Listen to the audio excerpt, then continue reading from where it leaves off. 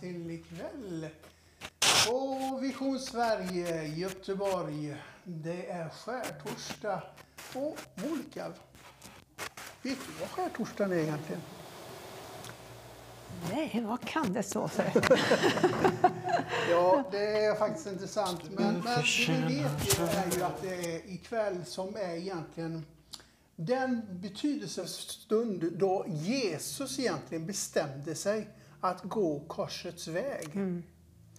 Och som ni ser så kommer vi ha Getsemane stund eller nattvard alldeles strax här. Så om du vill vara med så är det bra att du tar ett glas juice eller någonting och ett bröd. Och så är du med och deltar i det här i nattvarden. För vi efter sången här sen så kommer vi att ha nattvard och dela med och du kan vara med. Men vad tänker du om påsken? Ja, men det är ju något helt fantastiskt som berör alla. Och idag så kommer jag att tänka på en av de stora som har myntat ett visst ordspråk. Ja. Och det var Winston Churchill. Och tänkte jag, men hur kan man få in honom i det här? Jo, men han sa någonting som jag kände att det går att applicera till det som händer i påskhögtiden. Och det var att aldrig har så många haft så få att tacka för så mycket. Och det förde mig över till det Jesus gjorde på Golgata. Att Gud sände sin son till jorden för att han skulle offra sig för vår skull. Alltså, aldrig har så många haft så få att tacka för så mycket. Där står vi idag. Det är sant. Ja. Och det bästa är ju också det att i det första egentligen Gud gjorde, när han liksom skapade jord och himmel här, så är det så fascinerande att se att innan han skapade årstiderna och dagarna så skapade han högtiderna. Och högtiderna, det var viktigt för Gud för att jorden skulle ära honom. Därför skapade han högtiderna först. Och därför är det egentligen viktigt att vi tar vara på högtiderna, att vi inte glömmer dem. För mig så, när jag var barn så hade jag väldigt svårt för de här högtiderna. Men ju äldre jag har blivit så inser jag vikten av varje högtid och vad det betyder. Och hur viktigt det är att vi förstår Guds perspektiv i det här.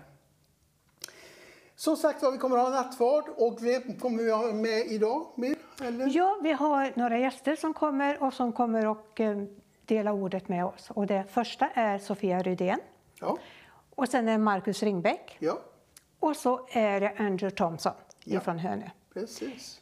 Så det ska bli en mycket intressant kväll och jag hoppas att du är med oss hela kvällen. För det här blir någonting som verkligen kommer beröra oss allesammans.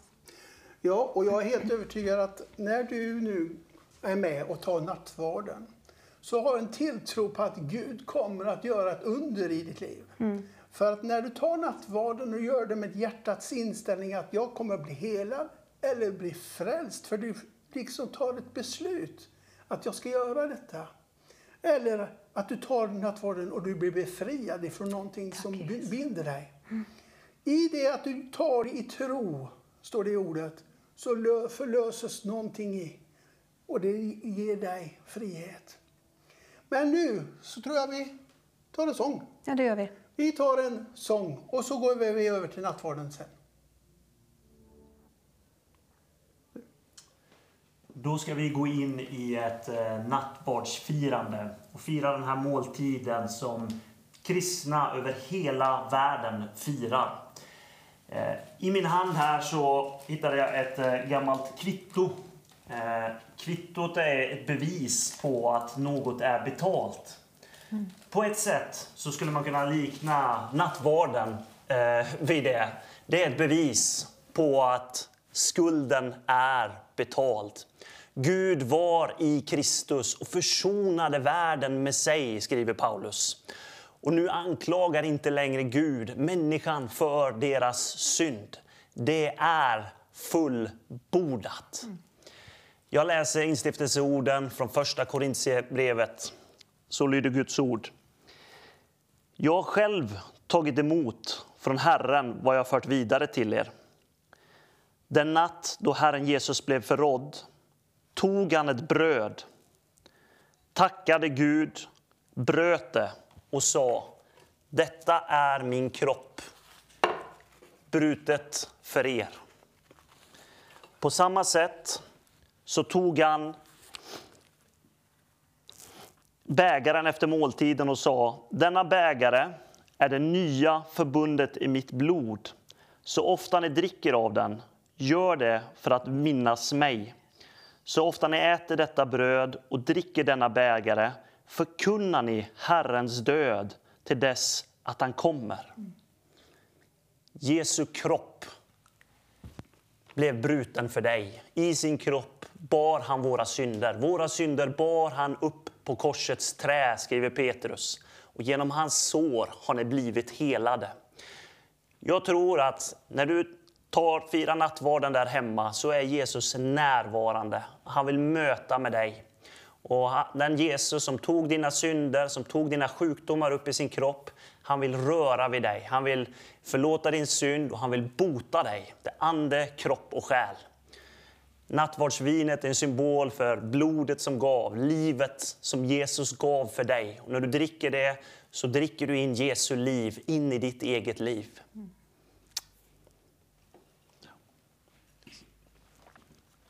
Kristi kropp utgiven för dig.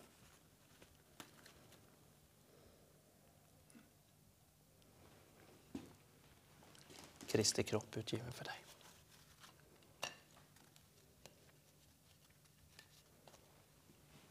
Kristi kropp utgiven för dig. Kristi kropp utgiven för dig.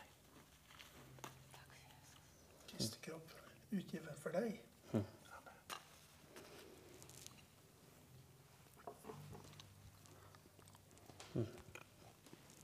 Tack Jesus. Tack helige Fader. Jesu blod utgiven för dig. Jesu blod utgiven för dig. Jesu blod utgiven för dig. Jesu blod utgiven för dig. Jesu blod utgiven för dig.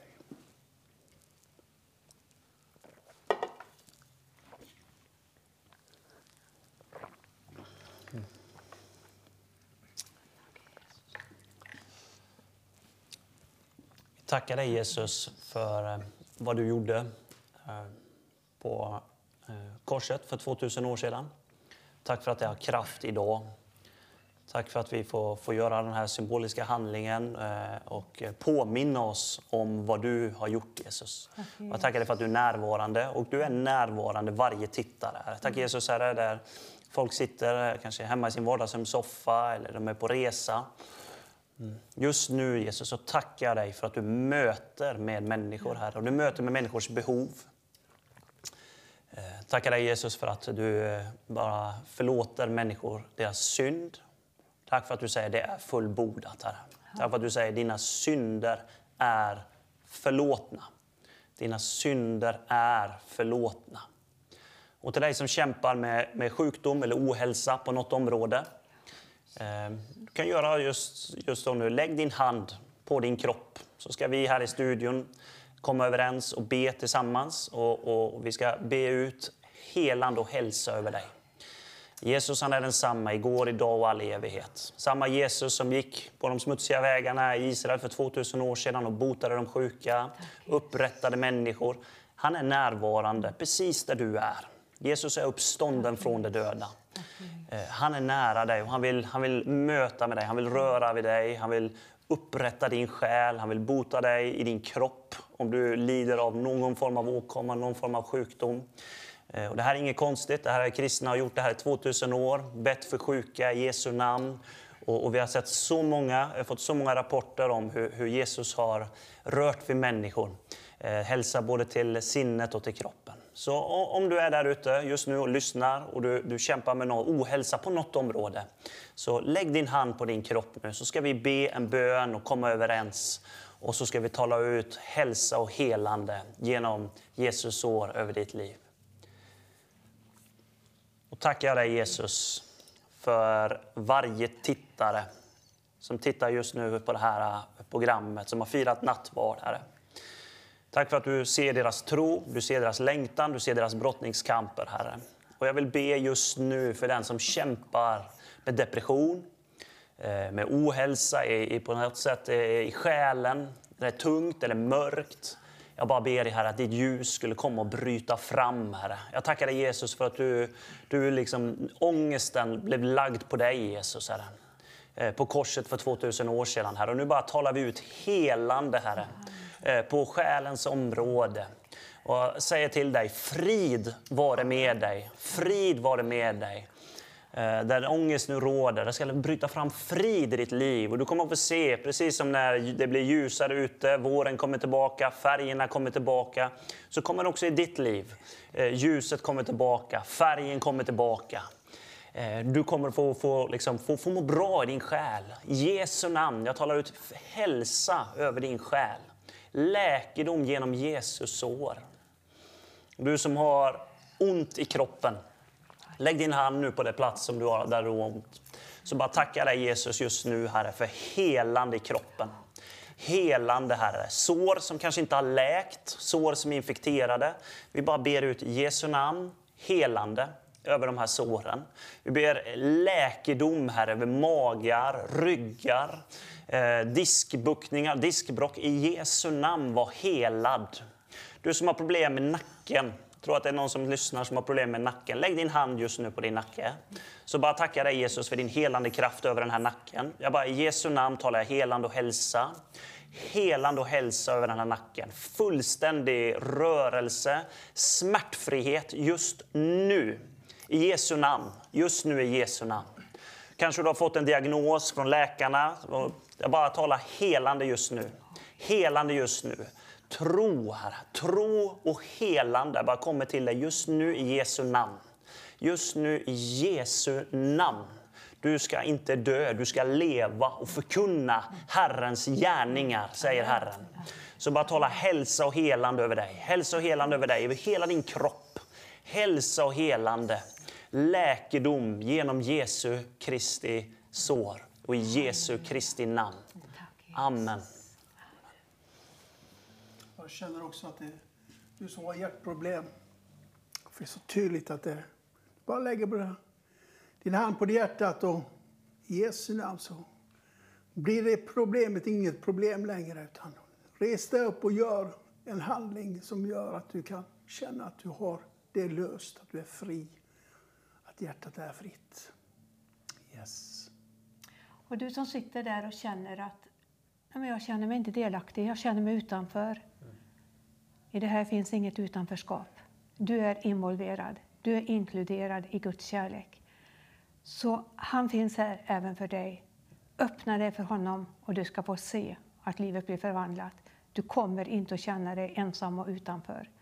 Du får ingå i gemenskapen. Välkommen till Jesus. Så vi går över till en liten sång och sen så tror jag att vi får lite koll på vem som Sofia är och sen så är det dags för henne att predika efter det. Så att nu har vi en sång. Ja, då står jag här med kvällens första gäst och det är Sofia Rydén. Välkommen Sofia. Ja, tack. Nu ska vi höra lite grann vem du egentligen är, vad du gör, var du kommer ifrån och vad du står i mitt i livet. Just nu. Ja. Jag bor i Holsbybrunn utanför Vetlanda. Jag är gift och har 2 barn som är 8 och 10. Och jag jobbar som skolpastor på en högstadieskola. Och sen är jag personlig assistent till en tjej. Så jag har 2 jobb. Intressant, ja. Mm. Och vad känner du att det jobbet ger dig för någonting? Alltså, just nu när jag har det här är på skolan, jag träffar så mycket människor. Både lärare och personal och elever. Och det är så intressant. Människor är intressant. Det är roligt med människor. Jag älskar att träffa människor. Det är nog ett av mina stora intressen, förutom Jesus. Så är liksom, att få träffa människor, det är det bästa jag vet. Så att nu när jag träffar så mycket människor så jag älskar att vara på mitt jobb. Tycker det är jätteroligt. Och också att man får få lära känna människor på lite mer på djupet och kunna hjälpa människor. Och, I och med att jag är intresserad av människor så tycker jag så känner jag mycket människor, eller känner mycket folk och har mycket kontakter. Och när man har mycket kontakter så kan man sammankoppla människor. Som nu, för några veckor sedan så var det en tjej som berättade att hon har inte godkänt i engelska. Och hon slutar 9 nu snart och har hon inte godkänt i det så kommer hon inte in på sitt program på gymnasiet. Och hon har en tuff situation hemma. Hennes mamma dog för ett tag sedan i cancer och pappan jobbar mycket så hon har ingen direkt som kan hjälpa henne med läxorna. Och där jag bor då så har vi en bibelskola. Fackelberg heter det och där kommer det ju mycket elever från alla möjliga håll och många från USA. Så då frågar jag en kvinna där, kan du tänka dig att hjälpa en tjej med läxan i engelska? Ja visst, hon är utbildad lärare med oss. Så att då sammanför jag de två och så tränar hon engelska med henne nu då en gång i veckan. Så det är man bara, vad häftigt att man kan sammankoppla människor. Ja, men det är ju helt fantastiskt. Och det är väl det handlar om, att bygga relationer i skolvärlden och var man än befinner sig. Och se de kompetenser som finns som man kan ta vara på och släppa fram dem i det. Så att det är säkert en jättefin uppgift, stor uppgift som du står i och som kan få vara till rik välsignelse för andra. Ja, det är kul. Din egen upplevelse av det kristna livet, hur har den sett ut?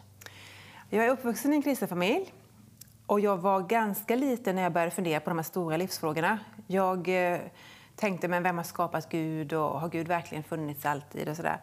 Så att jag har alltid haft en längtan efter Jesus och de här andliga bitarna och församlingen. Jag älskade att vara med i församlingen, jag älskade att gå på allt som fanns i församlingen. Och den hungern har jag alltid haft och den har hållit i. Så att jag har alltid älskat Jesus och alltid velat följa honom, alltid velat lyda honom. Så att jag är tacksam för det. Har du ett specifikt tillfälle där du känner att då fattade du ett avgörande beslut för det kristna? Ja, jag var på ett möte i Pingstkyrkan i Vetlanda och det var frälsningsinbjudan. Och mina föräldrar var inte ens med på mötet. Jag kanske var 7 år eller något. Och så bjöd de fram och så jag gick fram och böjde knä. Och då var det en äldre kvinna som bad för mig till frälsning då. Och efter det så bara, jag har blivit frälst! Alltså jag var så överlycklig, jag var så glad. Och sen så, jag ville ju döpa mig men mina föräldrar tyckte att jag var lite för ung. Så att jag skulle fylla 10 när jag skulle döpa mig. Och då tyckte jag att jag hade väntat länge. Men då hade jag också blivit andedöpt innan. Och jag tyckte, men då har jag blivit andedöpt också. Och jag vill så gärna döpa mig också. Så blev det då innan jag skulle fylla 10. Och då hade jag längtat efter det jättelänge. Och då kommer vi till någonting som jag brukar säga att vad viktigt det är att ta barns upplevelser på allvar. Ja. Och man ser hur det kan utveckla sig med åren. Att man inte stoppar det, för det kan då göra att man tappar både gnistan, intresset och orken att vänta. Ja. Och jag tänkte nu när vi delar nattvard med, alltså det är ju lite olika traditioner och hur man har men i vår församling då så var det att man var tvungen att vara döpt för att ta nattvarden. Och jag fick ju inte döpa mig. Och jag vet varenda gång det var nattvard så hoppade de ju över mig. Och jag bara kände men jag älskar ju dig Jesus. Jag vill ju tillhöra dig, jag vill ju vara din lärjunge, jag vill ju följa dig. Det här, som du säger, det här utanförskapet.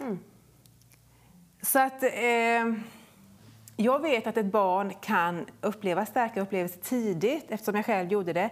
Och det är ju så olika när man gör den här upplevelsen med Jesus. Även om man är uppvuxen i en kristen familj. Men i och med att jag själv fick uppleva det så tidigt och det tror för jag har jobbat med barn och ungdomar hela mitt liv att berätta om Jesus för dem. Och eftersom jag själv hade så starka upplevelser som liten så vet jag att det kan barnen ha. Så därför har jag aldrig haft den synen att vänta tills du blir stor. Utan jag har gett dem kunnat undervisa dem så. Och det tror jag att jag fick min egen kallelse tidigt också och att jag fick upp de här erfarenheterna tidigt. Jag känner igen det här, för jag var också väldigt liten när jag var i 10-årsåldern. Och sen när jag upplevde kallelsen att gå ut på fältet, då var jag bara 12 år.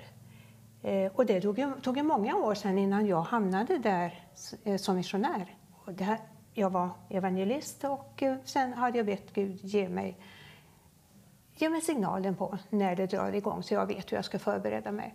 Så det här att ta barns upplevelser på allvar, det är väldigt viktigt. Jag var med vid ett tillfälle och lyssnade på en söndagsskollärare. Och det var många barn. Och så berättade hon hade flanellografbilder. Har du sett dem? Mm. Ja, det fanns ju på min tid så fanns det flanellografbilder som man använde i barnmöten, söndagsskolan, sammanhang. Och så plockade hon fram Jesus och så var det när Jesus skulle välsigna barnen. Och så ställer en liten flicka där. När Jesus sa, låt barnen komma till mig. Kom de allihop, sa hon. Och söndagsskolläraren bara fortsatte. Och så gick det ett tag till. Men kom de allihop? Och hon fortsatte sin berättelse. Så den här tjejen fick aldrig något svar. Och då kände jag vad viktigt det är att man lyssnar på frågeställningarna och även frågeställningar från barnen. Så att det här är en väldigt fin uppgift som du har. Att kunna förmedla och lyssna på dina elever, barnen som du möter i skolsammanhang. Men också de vuxna. Så Gud välsigna dig i ditt uppdrag i fortsättningen. Tack. Nu ska vi ta och lyssna till en liten sång. Den kanske blir stor också, det vet jag inte. Men vi ska lyssna till en sång och sen ska du få tillfälle att predika ordet för oss. Gud välsigna dig, Sofia. Tack.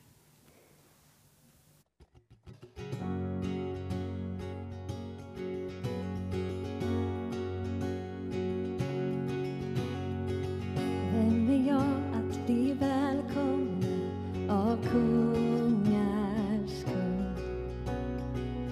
Jag var vilsen, han mötte mig och han älskar mig.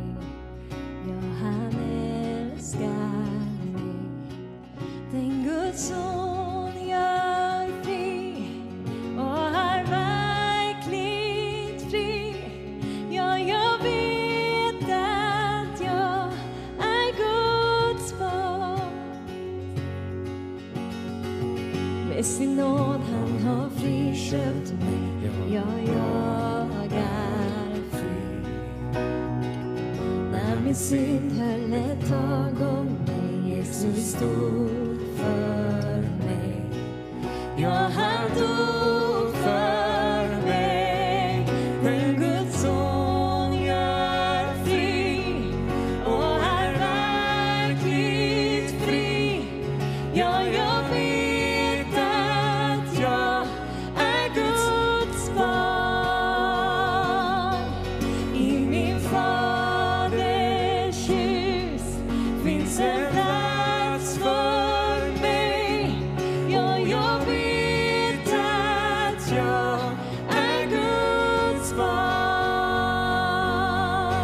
Jag är utvald, inte bortglömd. Jag är den du sagt jag är. Du är för mig, inte mot mig.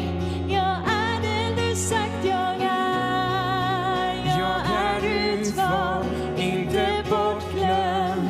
Jag är den du sagt jag är. Du är för mig, inte mot mig. Jag är den du sagt jag är. Ja, jag är. Ja, jag är den du sagt jag är. Den Guds son gör fri och är verkligt fri. Ja, jag vet att jag är Guds barn. I min faders hus finns en plats för mig. Ja, jag vet att jag är Guds barn. I min faders hus. I min faders hus finns en plats för mig. Ja, jag vet att jag är Guds barn.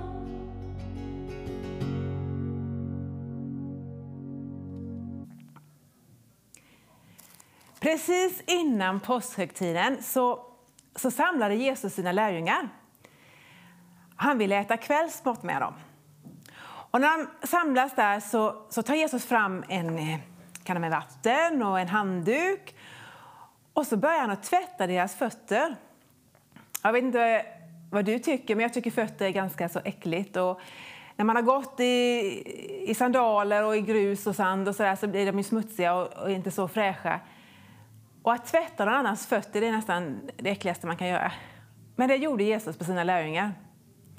Och det var ju oftast en tjänare som gjorde det när man kom in till ett hus. Då var det en tjänare som satt och tvättade bort dammet och smutsen på fötterna.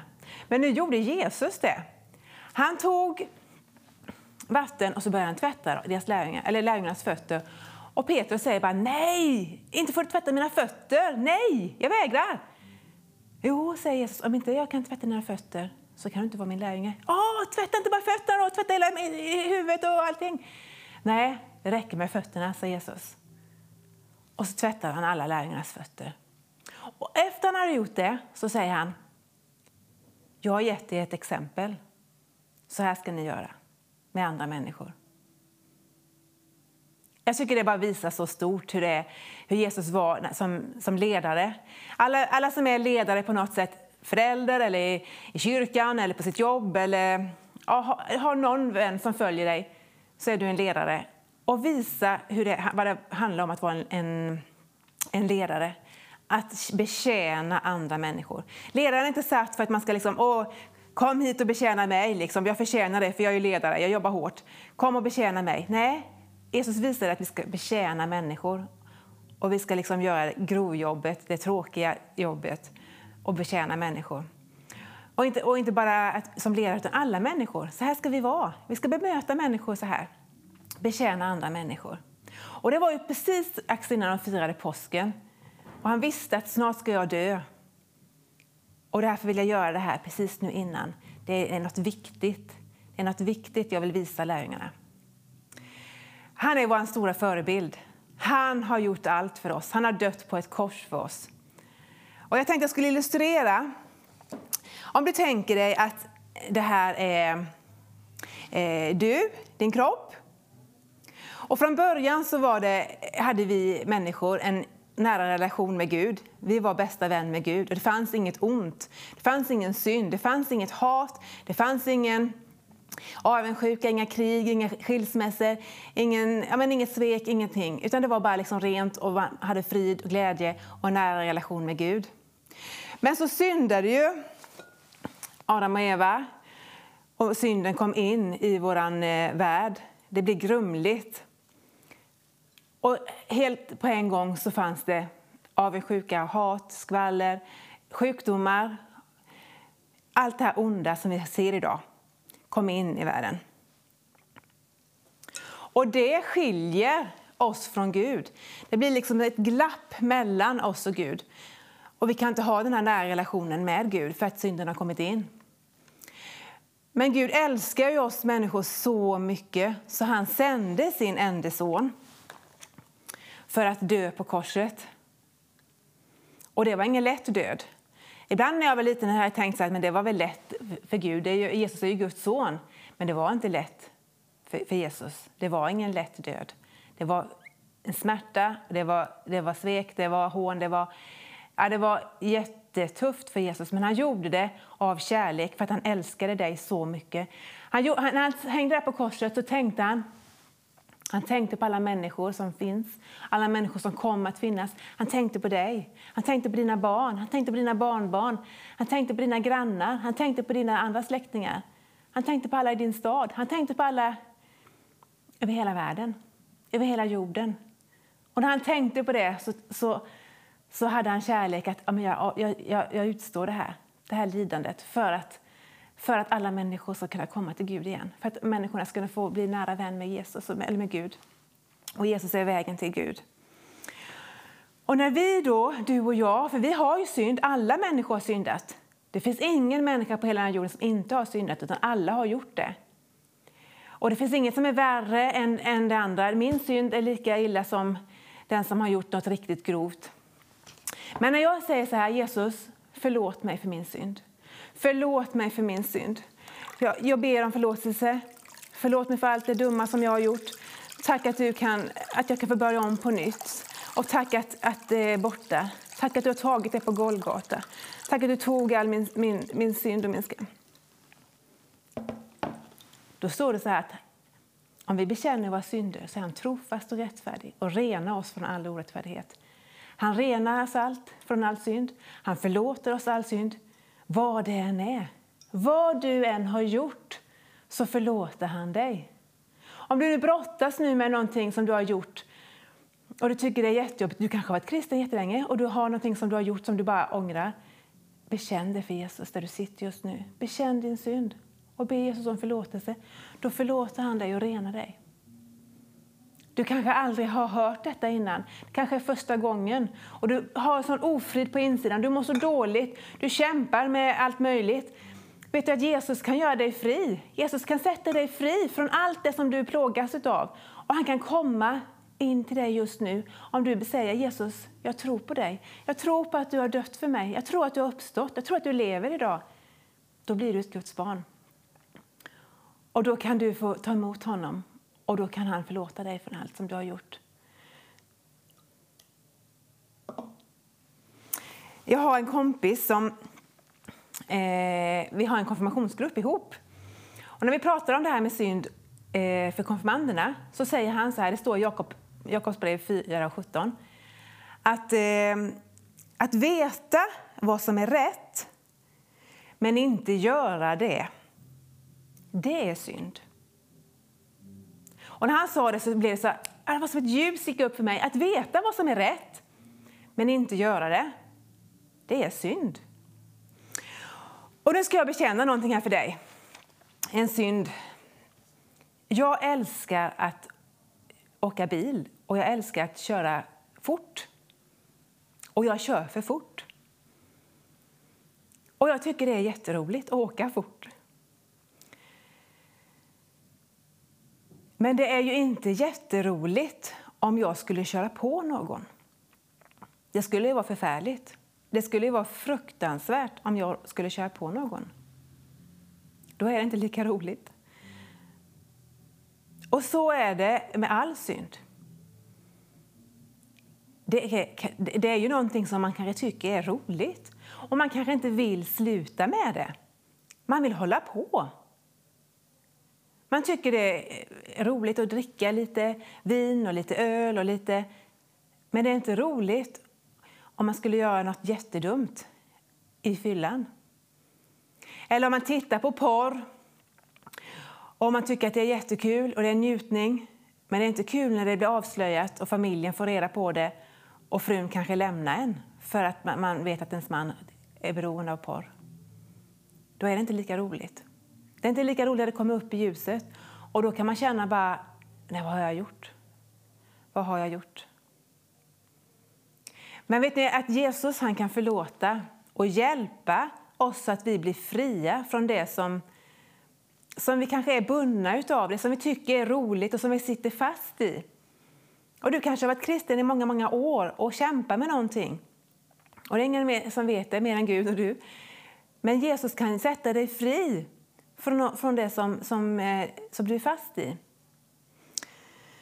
Och jag har goda nyheter till dig. Och jag ska illustrera med den här bilden också. Vi ska se om ni ser här nu då.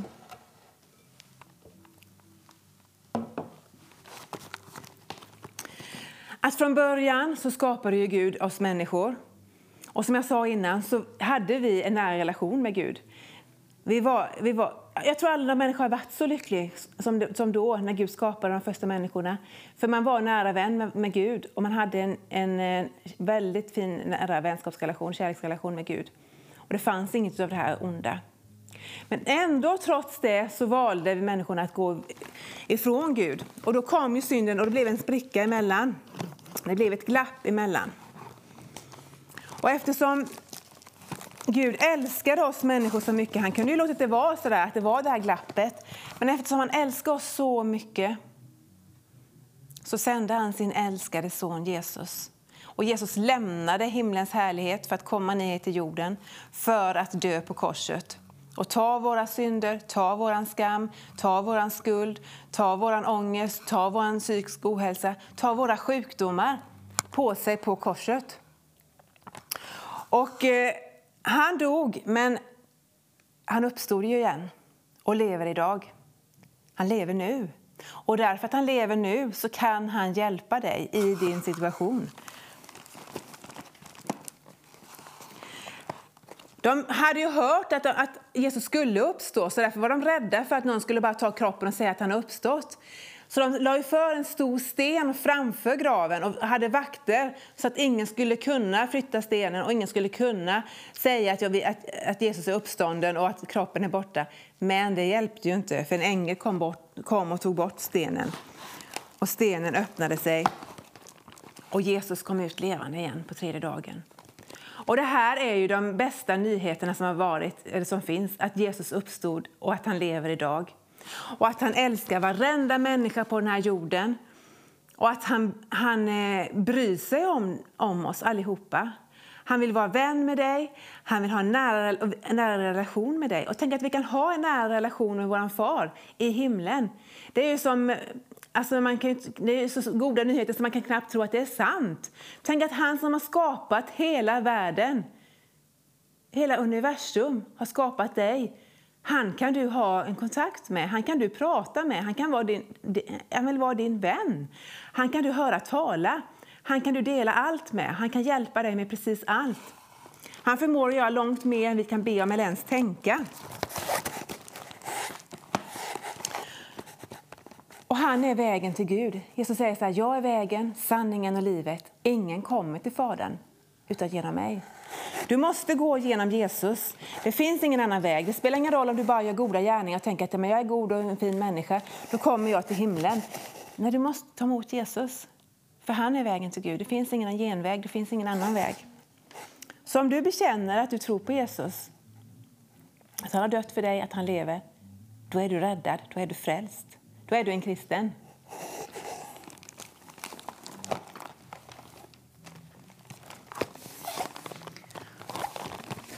Och då får du också ett evigt liv när du dör. Men framför allt så får du befrielse ifrån din synd och får uppleva en frid. Det är inte alltid lätt. Det är inte lätt väg att vara en kristen. Men du får någon som är med dig och som hjälper dig igenom svårigheterna, igenom prövningarna. Och han vill också hela dig när du är sjuk. Eftersom han dog på korset så tog han våra sjukdomar. Det står ju det att han tog våra sjukdomar, han tog våra smärtor för att du skulle kunna bli helad idag. Genom hans sår så är du helad idag. Och eftersom det redan har hänt, vi firar påsken nu igen, men det har redan hänt för 2000 år sedan, så kan du ta emot ett helande där du sitter. Du kan tacka Jesus för att han dog för dig, för att du skulle kunna bli frisk idag. För att du skulle få uppleva befrielse. För att du skulle kunna bli fri och få synden förlåten.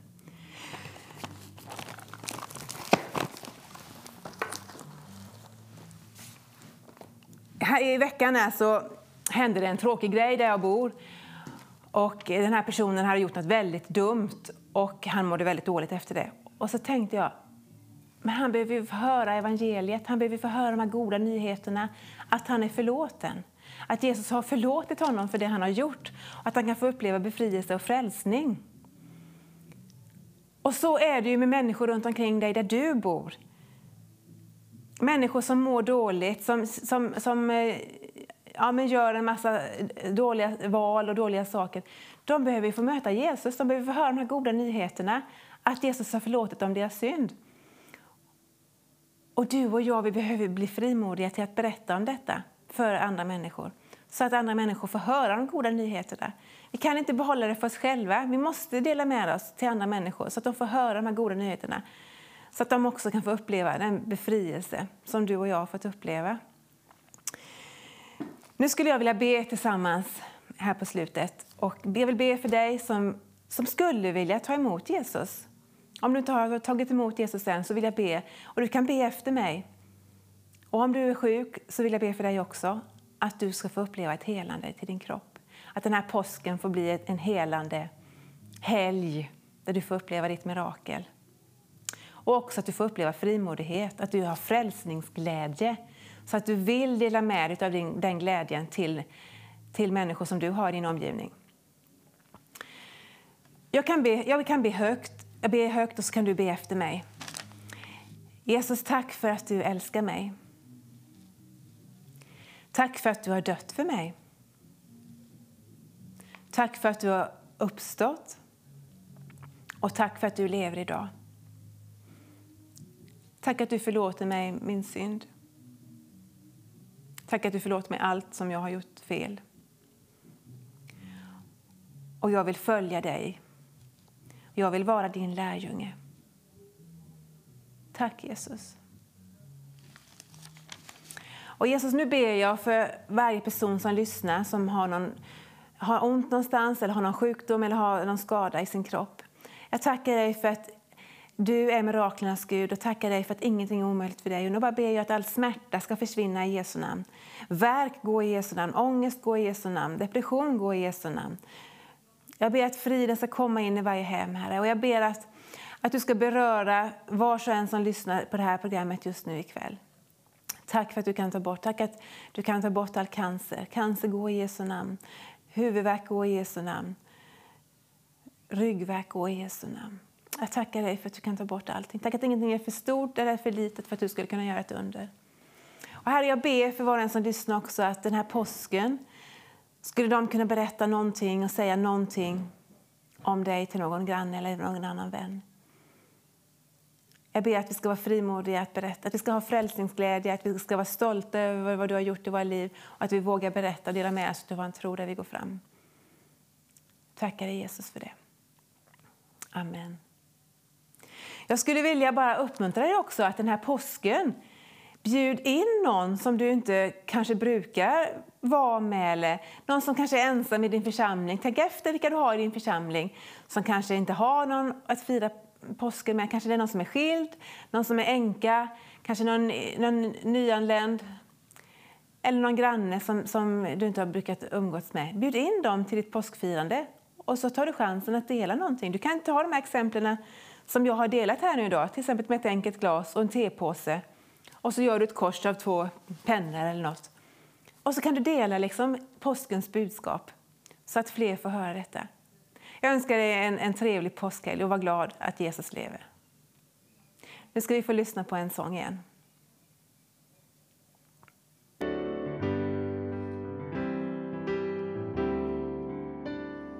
Vår konungs majestät, glädje, härlighet, må jorden glädja sig, må jorden glädja sig. I ljus han sveper sig och mörkret gömmer sig och skälver för hans röst, skälver för hans röst. Så stor är vår Gud, sjung med mig, så stor är vår Gud, och alla ska se hur stor Gud är. I evighet han är, och våra liv han bär i sin starka hand, i sin starka hand. Helig treenighet, Fader, Ande, Son, stark i ödmjukhet, stark i ödmjukhet. Så stor är vår Gud, och sjung med mig, så stor är vår Gud. Alla ska se hur stor Gud är. Hans namn står överallt. Han är värdig allt vårt lov.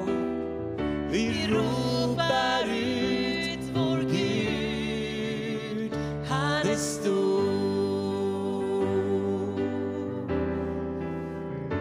Hans namn står överallt.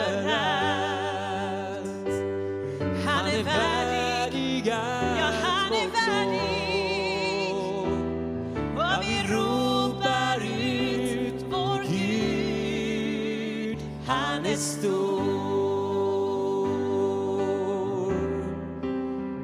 Så stor är vår Gud, och sjung med mig, så stor är vår Gud. Och alla, ja alla ska se hur stor Gud är. Alla ska se hur stor Gud är. Ja, alla ska se hur stor Gud är.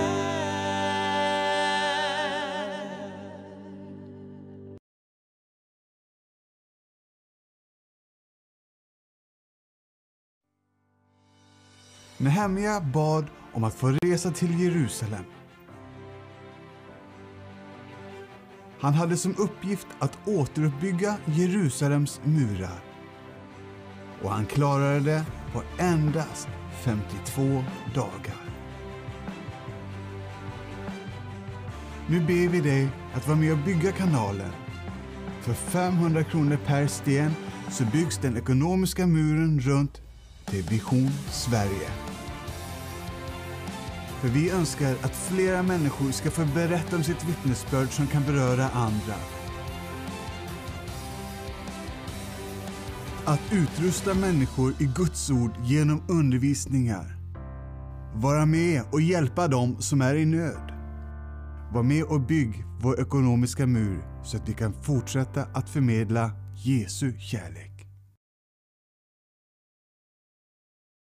Ja, jag står här och tittar på er som är så härliga och vill ge oss och hjälpa oss och stödja oss. Lycka till nu då. Ja, kör försiktigt. Vi tackar Evelina för den gåvan som du har verkligen gett oss, och det är fantastiskt.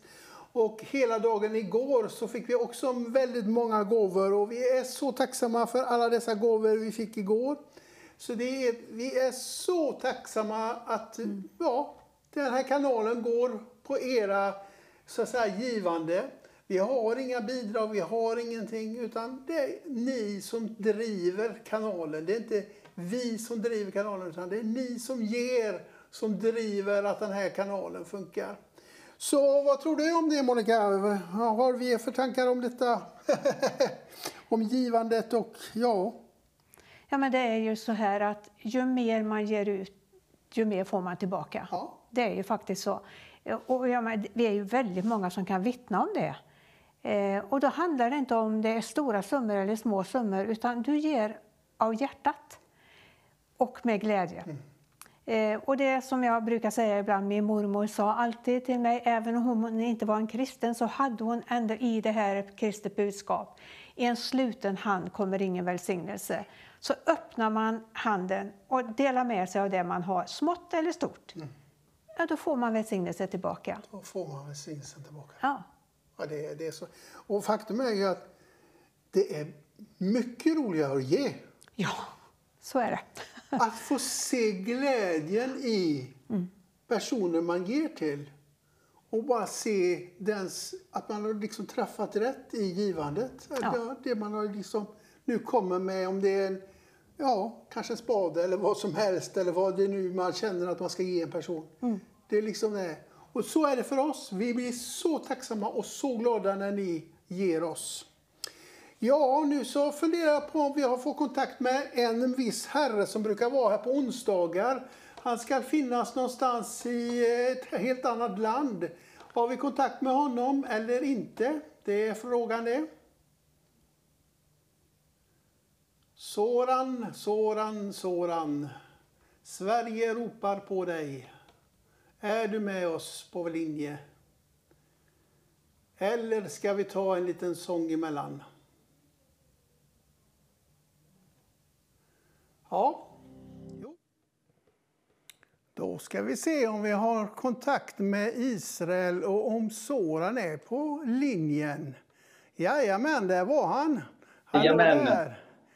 Hur är det? Hej Ruben! Är det varmt och gott? Det är jättevarmt och det är jättegott och det är så välsignat att vara i Israel. Det förstår jag. Och då skojar vi som vi göteborgare säger, gott åt dig. Brukar vi säga. Ja, och vi säger härifrån, värre kan man ha det. Ja, det är lite sanna så. Ja. Ja, vad har du att berätta därifrån? Kan vi få lite stories? Några vänner med ikväll också som kommer att dela 1 minut var ungefär vad vi har upplevt idag och de här dagarna. Det jag har upplevt idag, det är ju att vi har varit i Magdala där Jesus mötte många personer, men Maria från Magdala är ju mest kända personen. Vi har varit i synagoga, men det jag skickade bild till er också, som om ni kan få fram den här bilden, det är ju faktiskt det här gatan där Jesus gick, alltså verkligen 2000 år gammal gata där Herren gick, och de säger att där är någonstans på den här gatan har den här kvinnan som hade den här sjukdomen i 12 år, blödningar, hon rörde vid hans mantel. Och det var en speciell känsla att gå på den här, på de här stenarna. Man fick faktiskt gå där. Och när vi stod där och tog bilder och när vi tänkte på den här kvinnan, just den att hon var så förtvivlad och betalat så mycket pengar till alla läkare, men så till slut så tänkte hon, nu ser jag Messias, och om jag bara rör vid hans tofs på hans mantel, då erkänner jag att han är Messias, och då vet jag, om han är Messias så kommer jag att bli helad. Och yes, Amen. Jesus vände sig om och så kände han att kraften gick ur honom. Och att hon blev totalt helad. Att stå där, Ruben, det var en fantastisk känsla. Och sen precis kanske 100-150 meter därifrån så var det en synagoga. Men jag ska inte säga allt. Jag vet inte vad mina gäster kommer också att berätta lite grann om deras upplevelser. Men jag kan väl börja med Eva här. Eva, hej! Hur kände du idag eller i de dagarna? Har du någonting som du vill berätta? Jag hade kunnat välja Nasaret, jag hade kunnat välja Jerusalem. Det finns så mycket man skulle kunna berätta, men det som gjorde ett väldigt, väldigt starkt intryck på mig, det var faktiskt när jag fick möjlighet att hälsa på en organisation som heter Bridges for Peace. Det vill säga man bygger broar mellan judar och kristna. Och det som gjorde det starkaste intryck på mig, det var när jag fick prata med honom som var ansvarig där, som gav oss en tur runt där de jobbar. Och det är kristna som vill signa judar och ge dem mat, de som behöver. Vi har Holocaust, alltså de överlever. Och de delar Guds kärlek. Jag tror ju nämligen att det är att koppla hjärta till hjärta. Alltså hur ska vi liksom visa Jesus på ett påtagligt sätt för de som faktiskt bor här i Israel, det vill säga judarna? Jo, man visar Guds kärlek, och det var så otroligt påtagligt. Jag blev så otroligt starkt berörd när jag stod på den här platsen och fick lyssna in hur de liksom hälsar på de här överlevande och gör olika saker, byter glödlampor där de liksom bara, och är alldeles gratis. Och du vet, judarna, när man gör någonting för dem så säger de okej, vad vill du? Liksom, de blir misstänksamma därför att de har fått ut så mycket förföljelse och så. Och Daniel han bara liksom berättade att det är hjärta till hjärta som gäller. Att visa Guds kärlek, det är det viktigaste som finns. Underbart, Eva. Vi har också Sema. Sema. Hej. Hej syster. Hej. Hur vill du berätta? Vad har hänt i ditt liv de dagarna? Vad är det som har hänt i ditt hjärta? Ja, alltså det har varit en underbar resa. Man har fått gå där Jesus har gått och levt och är uppvuxen, har predikat och förkunnat och helat människor. Det går inte att beskriva med ord, det måste man bara uppleva. Och idag var vi också i Magdala.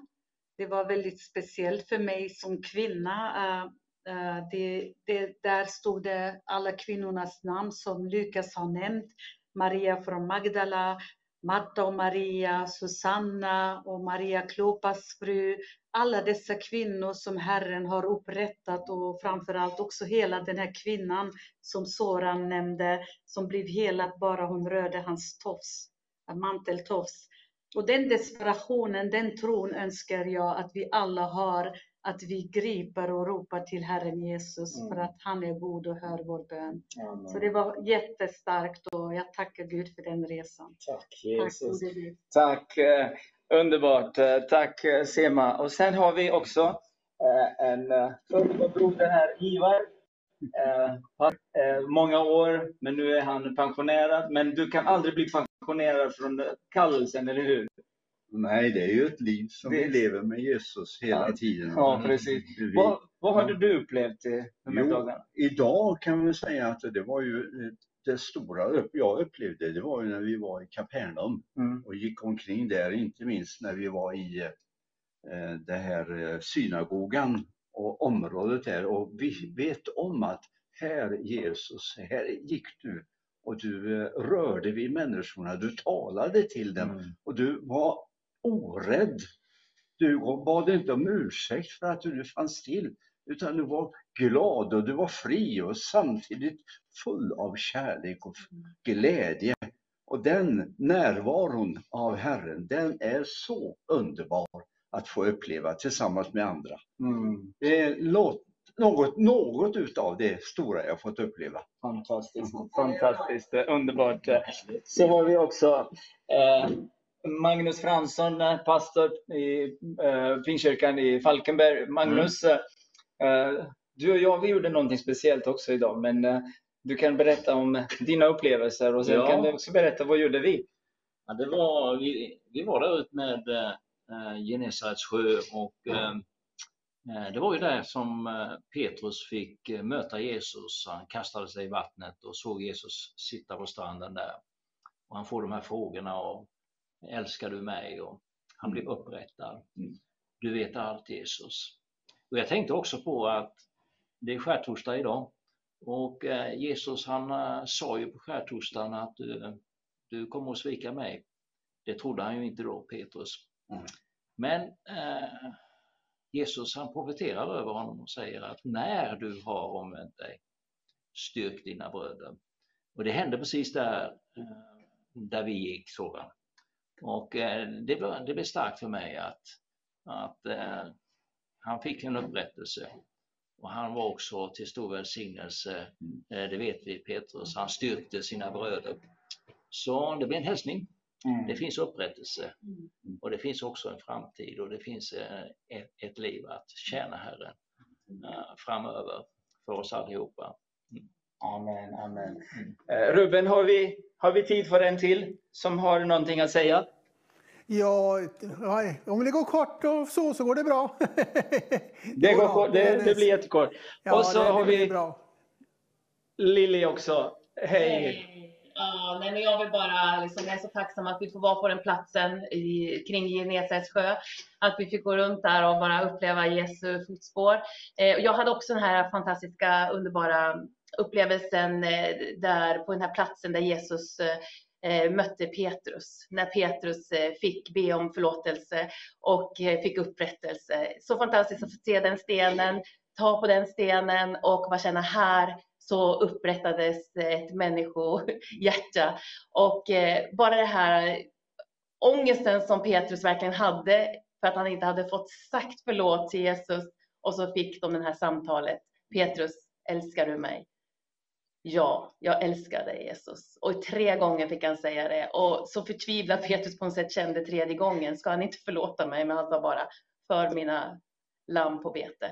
Det är så en stor upplevelse. Och att få vara där och uppleva det här så nära. Det är fantastiskt. Amen, amen. Ja, som ni har hört, vi har det jättebra här i Israel. Och vi har vandrat på många platser. Vi har så mycket att berätta. Det är så många kort vi tog. Det är så många videos vi har spelat in. Och snart kommer vi komma tillbaka till Göteborg, till studion, och den 27 april, en onsdag när jag leder, så kommer vi att ha Israelkväll. 3 timmar med sång och musik, och det kommer bli så spännande. Så missa inte 27 april. Vi kommer visa ganska många bilder och videos, och vi kommer att bara återkoppla och berätta om allt det vi har upplevt. Så hälsningar från oss härifrån Netanya, Israel. Ja, det är bra, Soran. Då vet du vad du har att göra. Klippa ihop alltihopa det här. Ja, det skickar jag till någon proffs som videoediterar. Ja, det blir jättebra. Det blir fantastiskt den 27. Och det märkliga är det att ni pratar om Petrus. Och ikväll kommer en av predikarna att handla om just Petrus liv och varför. Så att, ja, gott. Men ha det gott, min kära Soran, och var välsignade i Israel, och så syns vi här i Göteborg. Hej. Ja, då hade vi en liten länk till Israel och med Soran. Så ja, vi tar en liten sång nu, och sen så går vi över till nästa predikant eller nästa talare. Och det är Marcus Ringbäck. Så yes, låt oss lyssna. Där var vi. Gott. Marcus. Yes. Ringbäck. Yes. Vem är du? Jag är Marcus Ringbäck heter jag. Jag bor i Huskvarna med min fru Katrin, och jag har en dotter som heter Elma. Till vardags jobbar jag som lärare på en folkhögskola. Ja. Så är vi med i en församling som heter Kungsportskyrkan, där jag är engagerad en hel del. Vad för ämne? Jag undervisar i sociologi, kriminologi, ledarskap, sociala fält. Så jag utbildar socialpedagoger. Okej. Kriminologi är ju rätt intressant egentligen, för det har ju väldigt mycket med, om man tänker på påsken. Ja. Om det är någonstans det är kriminellt, så kan man ju säga egentligen att det händer väldigt mycket. Förstår du mig hur jag tänker du? Ja, men absolut. Jo, precis. Så det var ju vi pratar rättssamhälle, det var ju en skenrättegång som egentligen Jesus blev utsatt för. Och sen är det ett aktuellt ämne i dagens samhälle också. Tanken mot allt som sker i vårt samhälle. Just Så att, så du alltså undervisar i detta och när man ser rättssamhället idag, om du har gjort någon studie, har sett hur mycket har det förändrats på de sista åren? Har du gjort någon tanke? Det har alltid varit intressant att höra. Ja, men det är en stor fråga och vi har inte mycket tid. Nej. Men man kan väl säga att det har ju förändrats mycket. Alltså, och vi har öppna gränser idag. Det har ju förändrats i samband med EU. Det blev en stor förändring. Allting har ju blivit globaliserat, även brottsligheten. Kofoten har bytts ut mot en dator. Mycket av kriminaliteten är flyttad ut på nätet. Va? Så det är ju några såna stora samhällsförändringar som har gjort att det ser annorlunda ut idag. Men det positiva mitt i allt är ju också att många med den här bakgrunden får ju faktiskt också möta Herren, får möta Jesus, får göra livsomvändelser. Och, man pratar om att göra nystart och en omstart. Omvändelsen och att ta emot Jesus är det ju verkligen, det är ju den bästa nystarten och omstarten en människa kan göra. Fantastisk övergång du gjorde. Ja. Alltså, det är helt suveränt. Jag behöver inte liksom ställa frågan, du bara gjorde den. Ja, men precis. För att det är ju så fantastiskt. För det är ju det påsken handlar om. Ja, exakt. Det är Jesus omvändelsen. Alltså genom korsets betydelse, det korset han gjorde, exakt. Så blev det ju verkligen en yes. Något mer intressant. Du sa att du var i Kungsportskyrkan, ja. Exakt. Ja, men precis. Där har jag varit med ett antal år och engagerad. Varit församlingsledare några år och kommer till hösten också kliva in i en tjänst där och börja jobba då i kyrkan. Och bli en del av pastorsteamet där i Kungsportskyrkan. Så det känns ju spännande. Ett nytt kapitel och sådär. Sen har du skrivit en del böcker. Jo, men precis. Jag har skrivit en del böcker. Nämn några av dem. Jag har skrivit en bok som heter Jesus, historiens huvudperson. Som man kan säga en presentation av vem Jesus är, i goda skäl, varför man kan tro på Jesus. Nya testamentets trovärdighet, varför det är intellektuellt trovärdigt att tro på uppståndelsen till exempel. Det är inte bara någonting som vi känner i våra hjärtan, utan det finns historiskt goda skäl att tro på att Jesus faktiskt uppväcktes från de döda när graven är tom. Så det skriver jag om i den boken. Jag har skrivit en bok som heter Helig ande kom.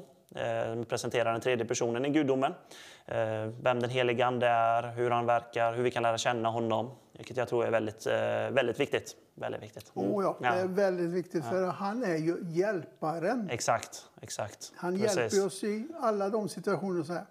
Precis. Men jag lämnar faktiskt över stafettpinnen till dig. Och du får liksom predika här. Men först, som vi alltid gör, en liten sång så att jag kan förflytta mig härifrån. Vad har katolikernas stora ledare, påven, popsångaren Madonna, gangsterrapparen 50 Cent och smörsångaren Elton John gemensamt? Svaret är att de alla bär ett kors kring halsen. Korset är kristendomens logga och huvudsymbol. Men för väldigt många människor runt om i vår värld så är det ingenting mer än en modesymbol. Korset från början är egentligen ett avrättningsredskap. Och det är en ganska så abnorm tanke, en sjuk tanke att man skulle gå runt med en giljotin eller en elektrisk stol kring halsen. De flesta politiska och andliga ledare som levt, de är ihågkomna för sina ord eller för sina gärningar. Jesus är mest ihågkommen för sin död på korset. Varför är det så? Jesus själv sa att han var tvungen att dö och att han kom för att ge sitt liv. Varför var han tvungen att göra det? Kristna över hela världen firar påsken och menar att det är goda nyheter att Jesus dog på korset. Hur kan kristna fira det som goda nyheter, som ett evangelium? För att förstå att korset och påskens budskap är goda nyheter så behöver man också förstå de dåliga nyheterna. För ett antal år sedan så hade en av de största biosuccéerna i svensk filmhistoria premiär, Så som i himlen. Och i en av slutscenerna i den här filmen så ropar en av huvudrollsinnehavaren ut: det finns ingen synd. Med andra ord, moralen är relativ. Det som är rätt för dig kanske inte är rätt för mig. Ett väldigt sympatiskt budskap kan man ju tycka, om det vore sant. Dagen efter att den här filmen hade premiär kunde vi läsa på alla löpsedlar att en 8-årig pojke och en kvinna hade blivit mördad på väg till skolan och på väg till sitt jobb. Det finns ingen synd. De orden klingar ganska så ihåligt. Det är någonting som är fel i vår värld. Ett barn ska inte bli mördat på väg till skolan. Någonting är trasigt i skapelsen. Miljöförstörelsen som ett resultat av människans egoism har skapat enorm förstörelse för både människor och för djur. Det finns någonting som är sjukt. Hundratals miljoner människor kommer att lägga sig den här kvällen hungriga i magen. Lever i svält medan andra människor vältrar sig i lyx. Det är någonting som inte står rätt till. Egoismen sprider sig i vår värld. Jesus sammanfattar allt detta med ordet synd. Bibeln säger att alla människor har syndat och förlorat den likhet med Gud som vi hade från början. Och kanske någon tänker, men Marcus, jag är en ganska god människa och jag gör gott mot alla dem jag träffar. Och det tror jag säkert att du är. Människan som en Guds avbild har också förmåga till att göra mycket goda saker. Men samtidigt, om vi är ärliga mot oss själva, så vet vi att vi alla mer eller mindre har bidragit till att den här världen inte är den plats som den borde vara. Vi har alla syndat och bidragit till att världen faktiskt ser ut som den ser ut. Bibeln beskriver synden som en förorening. De senaste åren har man blivit mer medveten om hur miljöförstörelsen har påverkat våra utsläpp, har påverkat våra hav och vår natur. Men på samma sätt så kan vår själviskhet, vår egoism, vårt hat också vara med och förorena miljön. Jesus säger så här, att det som kommer ut ur människan, det är det som gör henne oren. För inifrån, ur människans hjärta, kommer själviskhet, egoism, förtal och så vidare. Synden är som en förorening. Synden är som en makt som binder människan och förblindar oss. Jag har en del vänner som har fastnat i tungt drogmissbruk. Men du vet, det är inte bara tunga droger som vi kan bli bundna av. Vi kan också bli slavar under egoism, under själviska begär, under habegär, under vrede och så vidare och så vidare. Jesus sa i Johannes 8:34 att var och en som gör synd är syndens slav. Synden binder oss och den förblindar oss. Hur ska man annars förstå att människan, fastän vi har allt, ändå får begär till vår nästes hus och vill ha ännu mer? Vi blir inte mätta, vi blir inte nöjda. Synden är en makt som binder människan, och det är en makt som binder människan som vi inte kan befria oss själva ifrån. Vi behöver en befriare, vi behöver en frälsare. Synden skiljer oss ifrån Gud, beskriver också Bibeln, och den resulterar ytterst sett i död. När synden kom in sabbades relationen mellan människa och människa, mellan människan och skapelsen, människans relation till sig själv, men också människans relation till Gud. Det blev som en stor mur mellan människan och Gud. Och eftersom Gud är källan för allt liv så resulterar också synden i död. Det är lite som en smartphone utan en laddare och utan ett batteri. Den kan se bra ut på utsidan, men någonting fungerar inte funktionsmässigt. Människan lever fysiskt, men andligt sett så är vi döda på grund av synden. Vidare beskriver Bibeln att synden förtjänar ett straff. Och den här punkten, den är nog kanske den svåraste för nutidsmänniskan att ta till sig. Samtidigt så finns det ett rop hos alla människor efter rättvisa. När man ser det oskyldiga barnet lida eller när man ser en orättvisa ske, så finns det ett rop i oss efter rättvisa. Problemet är att vi själva så lätt pekar finger på andra, men inte kan se vår egen skuld i det hela. Lyssna vad Paulus säger i Romarbrevet 1:23. Uråldrig visdom mitt in i sociala mediesamhället. 2000 år i visdom. Han säger så här: gör nu inte misstaget att genast döma dem som jag talat om. När du säger att det som gör fel ska straffas, är det lika mycket dig själv du talar om. Så det är de dåliga nyheterna. Alla har syndat och förlorat härligheten ifrån Gud. Samtidigt så är det så att Gud aldrig vände människan ryggen. Utan Gud, han hade en plan för hur han skulle upprätta relationen mellan han och mänskligheten. Men problemet var att om Gud skulle döma synden så skulle han också vara tvungen att döma dig och mig, eftersom vi alla har syndat.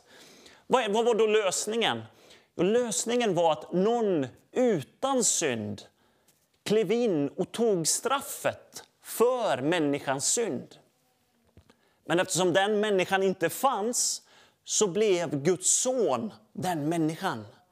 Jesus Kristus, Guds son, föddes hit till jorden för 2000 år sedan.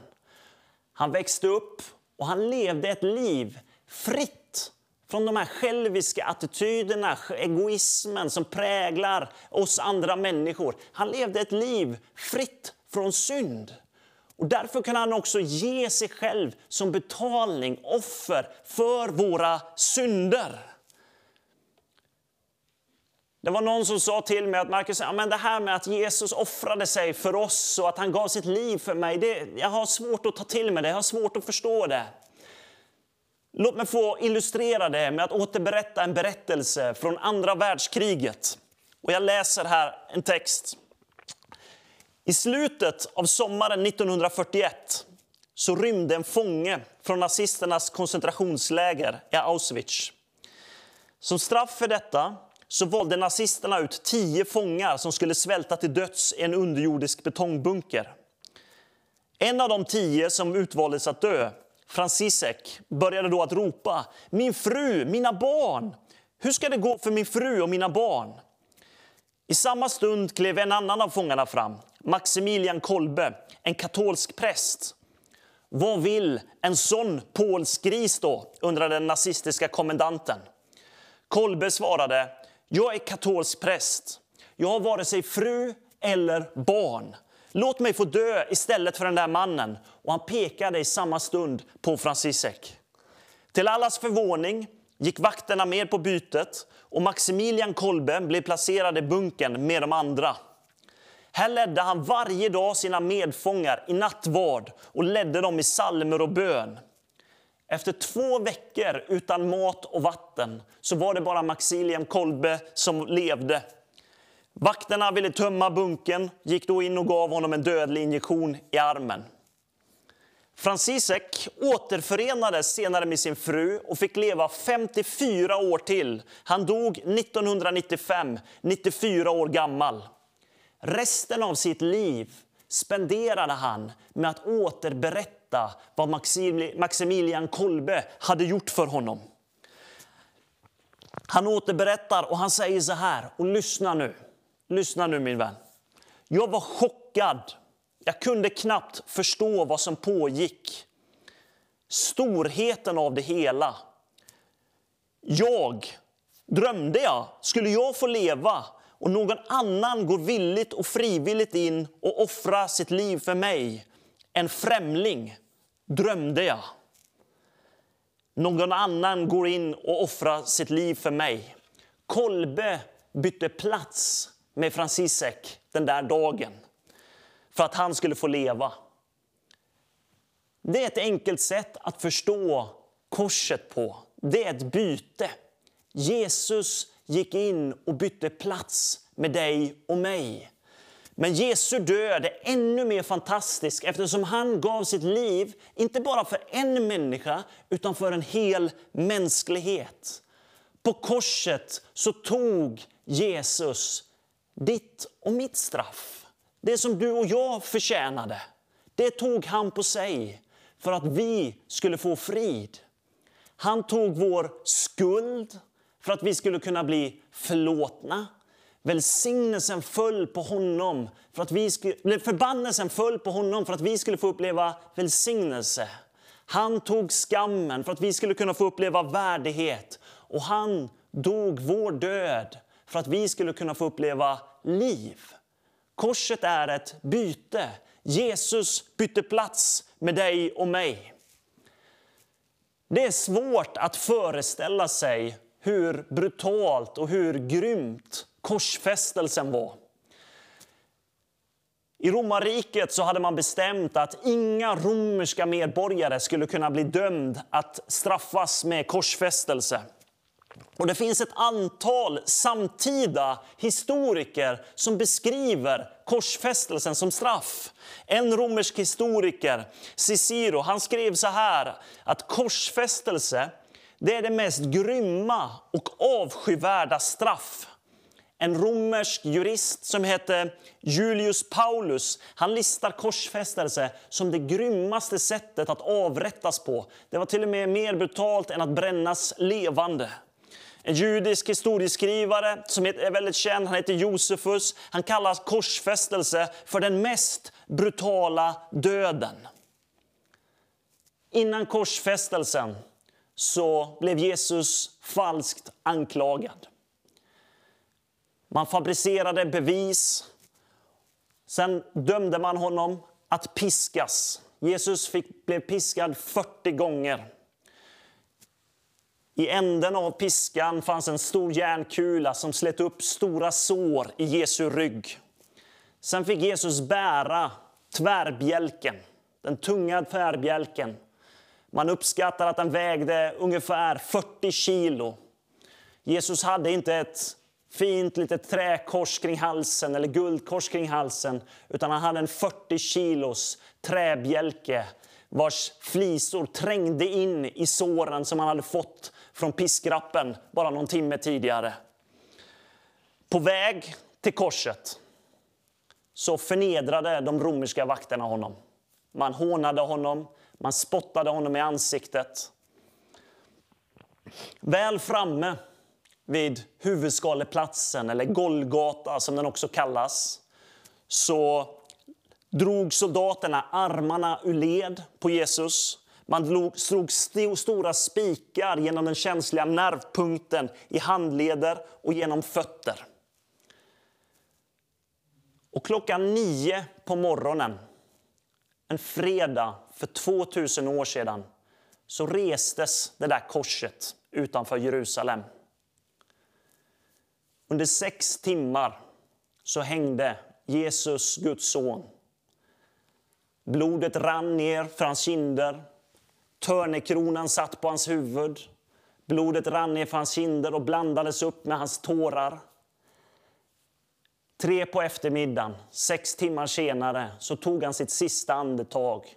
Och så sa han, det är fullbordat. Det är klart. 6 timmar, en fredag för 2000 år sedan, som förändrar allt för alla. Historiker berättar att många gånger så kunde den korsfästa hänga på korset i upp till 1 dygn och ibland flera dygn. Att det bara tog 6 timmar för Jesus visar att han hade blivit väldigt brutalt misshandlad innan.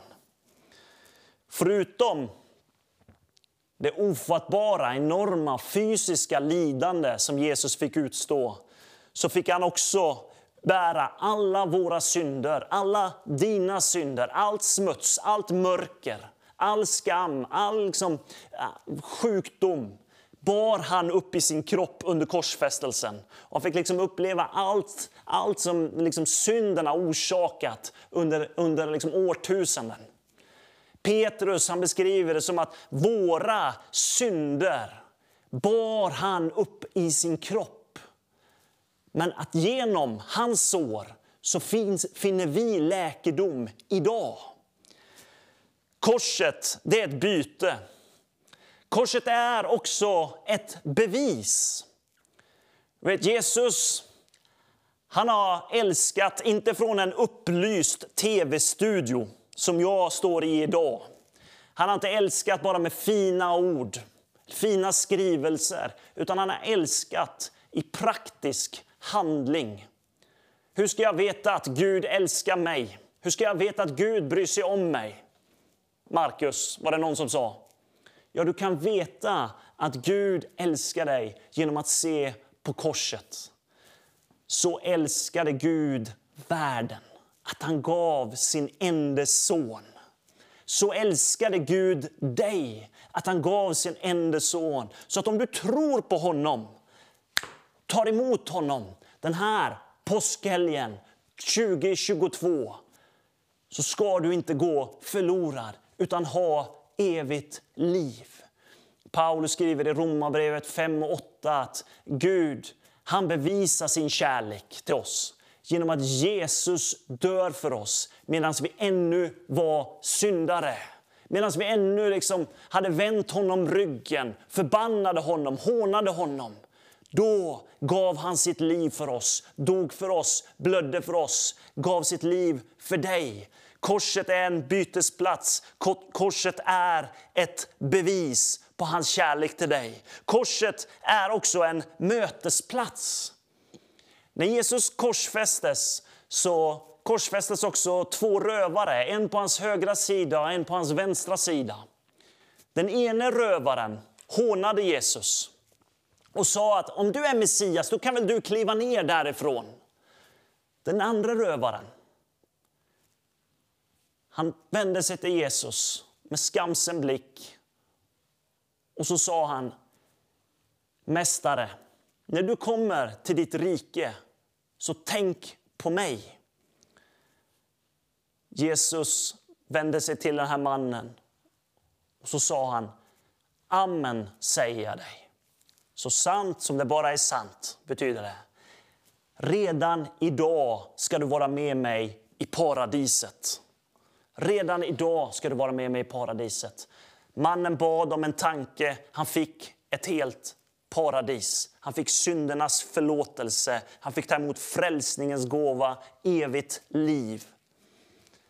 På ett sätt så kan man säga att de här två rövarna representerar hela mänskligheten. Det finns de som hånar, ignorerar eller förkastar det Jesus gjorde på korset. Och så finns det de som säger: men Jesus, tänk på mig. Jag vill ta emot det du gjorde.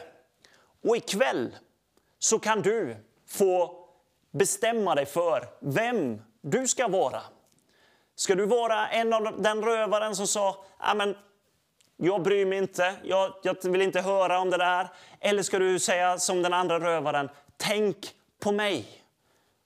Då är Jesus där. Vill komma in i ditt liv, komma in i ditt hjärta med sin frid, sin förlåtelse, sin frälsande kraft. Tänker någon: men kostar det mig ingenting då? Jo, det gör det. Du måste faktiskt göra någonting. Du måste svälja din stolthet och erkänna för dig själv att du inte kan rädda dig själv. Att du liksom inte har lösningen på syndaproblemet. Det finns bara en som har den lösningen. Han som var utan synd och som betalade priset för din och min synd. Det är vad påsken handlar om. Det är otroligt goda nyheter. Det är Guds kraft till frälsning för var och en som tror. Syndens lön, det är döden, säger Paulus. Men Guds gåva är evigt liv i Jesus Kristus. Ikväll, just där du befinner dig, så kan du få ta emot den här gåvan. Jag ska be en bön här. En bön om frälsning, en bön om förlåtelse, en bön om, som den ena rövaren gjorde: tänk på mig, Jesus. En bön om att ta emot det Jesus gjorde på korset för 2000 år sedan. Och när du ber med i den här bönen, då säger Guds ord att om du bekänner honom som Herre, om du tar emot det han gjorde, då kommer du bli frälst. Någonting kommer att hända på insidan. Så jag kommer att be med här. Jag ber en bön och så kan du be efter mig. Kan du be så här: tack Jesus att du dog för mig. Tack Jesus att du betalar priset för min synd.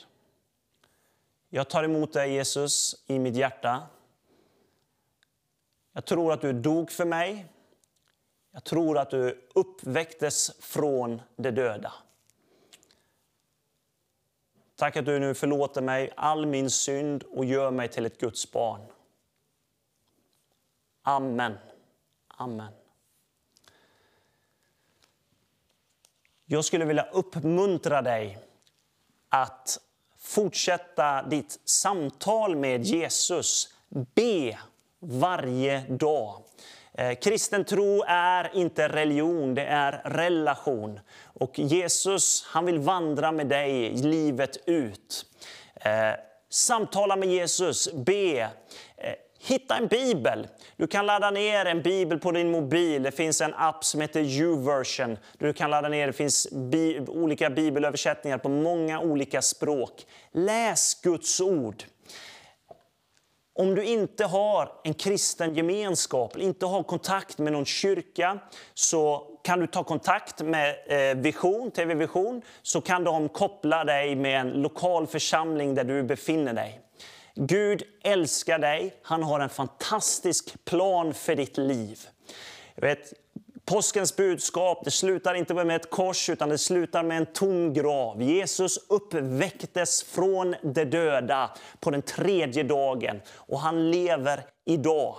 Om Gud uppväckte Jesus från de döda, då kan han uppväcka vad som helst som har dött i ditt liv. Han kan uppväcka döda drömmar, slumrande gåvor. Han har goda planer och goda tankar för dig. Gud välsigne dig och jag önskar dig en riktigt glad påsk. Vi kan fortsätta att förmedla Jesu kärlek. Det är det som det handlar om med kanalen. Jag hoppas att du är med oss och ger oss att vi kan verkligen förmedla Jesu kärlek. Och denna påsk så är det ju det vi vill göra. Vi vill tala om Jesu, vad han gjorde på korset för oss. Det var ju hans kärlek till oss som han gav sitt liv för oss. Och det var en kärlek som du hörde Markus berätta om hur en... vad heter det nu? Ja, i alla fall en tog en annans plats och offrade sitt liv för sin broder. Nu står jag med en annan broder här och han heter... Tamer. Vad är påsk för dig? Påsk för mig är ett nytt hopp i mitt liv. Påsk för mig också en säker pension. Ny framtid. Det är framtiden i mitt liv. Du nåd och kärlek och hopp. Så var fann du detta hopp någonstans och när fann du det? Det här hoppet fann jag hos Jesus Kristus. Och hur länge sedan är det du liksom började att...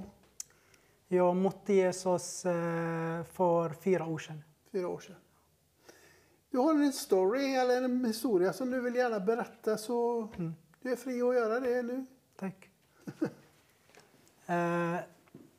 2011 var jag i Syrien och var jag en soldat i den syriska militären. Jag började som soldat i Syrien 2010 då det var inget krig i Syrien. Och sen året efter började kriget. Min tjänst var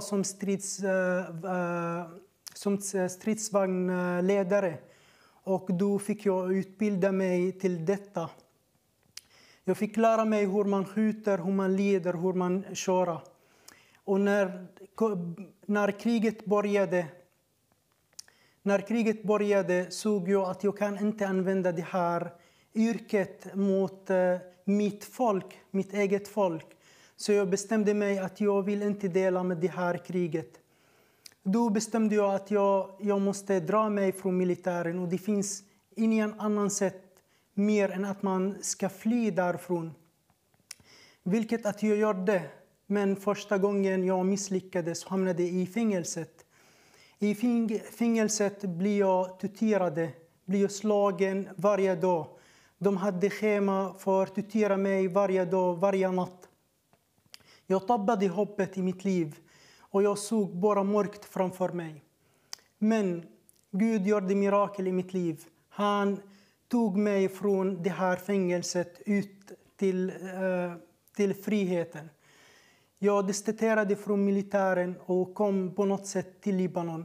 Sen jag flydde därifrån till ett annat land. Jag reste till många länder och till slut hamnade jag här i Sverige. När jag kom till Sverige, jag hade PTSD-diagnos. Jag hade depression, inga hopp i mitt liv, ingen framtid. Jag såg allt mörkt. Jag förlorade allting i mitt liv. Allting som jag ägde, min utbildning, min företag, allting som jag hade. Även jag förlorade en del av min familj. Det var mörkt. Men en dag var jag i Jönköping, i min lilla lägenhet. Och jag bad till Gud. Gud, jag vill lära känna dig. Jag vill följa din väg. Jag växte inte som kristen. Jag hade inte Jesus i mitt liv förut. Och jag bad bara till Gud. Den guden, den sanniga guden. Den som levande Gud. Om du finns, visa mig din väg. I samma natt, medan jag var i min säng och täcket över mitt huvud, då kände jag att det finns någon i min lägenhet. En person kom i min lägenhet och jag började känna på hans närvaro som han rör sig i min lägenhet. Jag kände på hans kraft sen han kom närmare till min lägenhet, till min säng. Och ju mer han kom närmare till mig, desto mer kände jag på den här kraften i min kropp. Sen den personen, jag kände att han nu, just då, han stod framför mig. Och sen plötsligt det här täcket gick bort från mitt huvud. Och jag såg en person som jag har aldrig träffat i mitt liv. Den personen, jag känner inte honom förut. Jag vet inte vem är han. Men allting i mitt hjärta, alla mina tankar säger till mig, det är Messias. Han är Messias. Innan jag såg honom, jag fyllde av rädsla att en person i min lägenhet. Men sen när jag fick se honom, han stod och låg, då min rädsla försvann. Sen jag vaknade och jag sa, Gud, om det är Jesus Kristus är sanning, jag vill träffa honom mer. Och jag vill att han visar mig hans väg. Jag bad den här barnen igen och sen dagarna gick. Och jag fick samma känsla, en person kom till min lägenhet. Jag fick samma kraft i min kropp. Och sen den personen kom igen till mig. Och han tog mig till en annan plats. Där det fanns bara en stor hav och en stor himmel. Och lämnade mig där och sen han försvann. Sen jag fick också den här rädsla igen. Och jag blev skrämd av det här mäktiga havet. Och sen långt bort kom en person som svävade över havet. Och när jag började se honom, hoppet kom igen till mig, glädjen fick jag. Och jag började ropa till honom och säga, du är min Herre, du är min Gud. Och sen jag visste att han är Messias, han är Jesus Kristus. Jag började hoppa och ära honom. Men han sa till mig, jag är inte din Gud, jag är inte din Herre. Och jag sa till honom, varför du säger det? Och han sa, för du ber till en annan Gud. Och sen jag blir besviken på honom. Jag sa, om du är inte min Gud, visa mig, vem är du? Och sen han sa till mig, han pekade på himlen och sa till mig, och där på himlen stod 2 ord. Det stod, jag är. När jag vaknade, jag fattade ingenting vad betyder jag är. Men efter en period, när jag började läsa Bibeln, Guds ord, den levande ord, såg jag att jag är, det är Gud, det är Jave. Det är samma svar som Gud gav till Mose. Det är samma svar som Jesus gav till judarna när de frågade honom vem du är. Sen jag bad igen, jag sa, Gud, om du är Jesus Kristus, jag vill se dig igen och jag vill prata med dig igen. Och denna gången jag vill bara följa dig. Några veckor senare kom samma person till min lägenhet och jag blev fylld av samma kraft. Och när han kom närmare till mig, han tog min hand till en plats och han sa till mig, idag kommer jag döpa dig. Och jag förstod inte vad betyder döpet. Så han lät mig stå på en plats och sen lyftade hans hand över min kropp, över mitt huvud. Och han sa, jag döper dig. Och sen när han gjorde så, jag fyllde av mäktig kraft. Jag har aldrig haft sån kraft i min kropp. Jag fyllde av glädje som jag aldrig fått. Efter den dagen, jag vaknade och vill bara berätta för alla folk att jag har den här glädjen. Och nu vill jag säga till dig, min vän, som du kollar på det här nu. Jesus Kristus, han dog för dig. Och det är så bra att han uppstod från de döda. För att ge dig nytt liv, ny glädje för dig i ditt liv. Fantastisk story. Det som jag tycker var så intressant, när Gud sa att det inte är min Gud, eller du är inte, det intressanta är han visade på ordet vem han var. Det gjorde han. Han visade liksom på ordet att jag är som var Gud. Och det är det jag tycker är så fantastiskt, att du fick liksom bekräftelse i ordet, att du skulle gå till ordet och förstå vem Gud är. Det här är ett sätt att man lär känna Gud genom hans ord. Precis. Fantastiskt. Ja, det är gott. Tack. Tack. Och nu så tar vi en sång innan vi tar in den sista som ska tala för ikväll. Så ja, nu tycker jag vi lyssnar på något fantastiskt.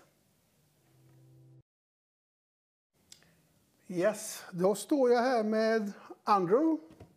Och jag förstår ju att du är ju inte från Sverige, utan du måste ju ha hamnat, i och med att ditt namn är så skönt. Jag gillar ditt namn faktiskt. Ja, mitt namn är Andrew. Ja, gott. Och det betyder att jag är engelsman. Ja, yes. Och hur hamnade du i Sverige? Ja, för att göra det som jag gör nu. Jag var en brandman i England, men upplevde att Gud kallat mig att bli pastor. Och en pastor i Sverige också. Och tända bränder istället. Ja, inte släcka. Tända, ja.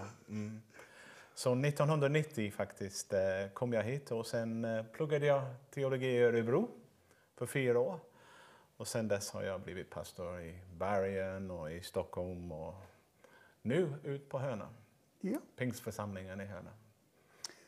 Hur fann du din tro egentligen? Det är bara en bra också fråga.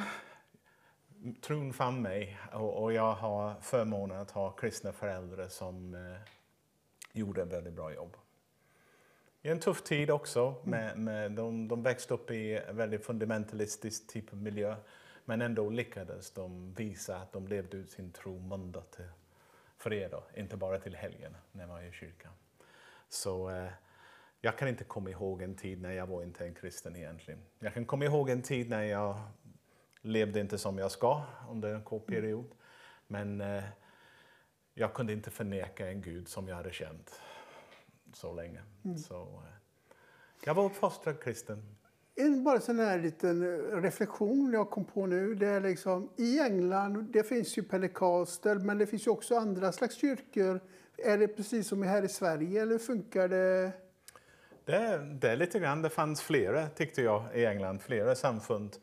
Och det som England skiljer sig från Sverige. I Sverige vi nästan känna alla kristna. Man nästan kan bli lurad att tro att du kan ungefär vad de olika samfunden står för. Men det finns så många olika kristna grupper, så många olika fri församlingar också, och olika rörelser som startar. Det är väldigt svårt att få en överblick av det. Och det gör det faktiskt att du är lite mer försiktig att döma saker. Så man säger, om det är Gud, det kommer växa och bli bra. Om det inte är Gud, det kommer falla. Men i Sverige man tror att man har en uppfattning av alla, även om man inte har det. Men i England, jag tyckte om jag hade en bra koll för ungefär min region, då var jag informerad. Det är intressant det du säger, för att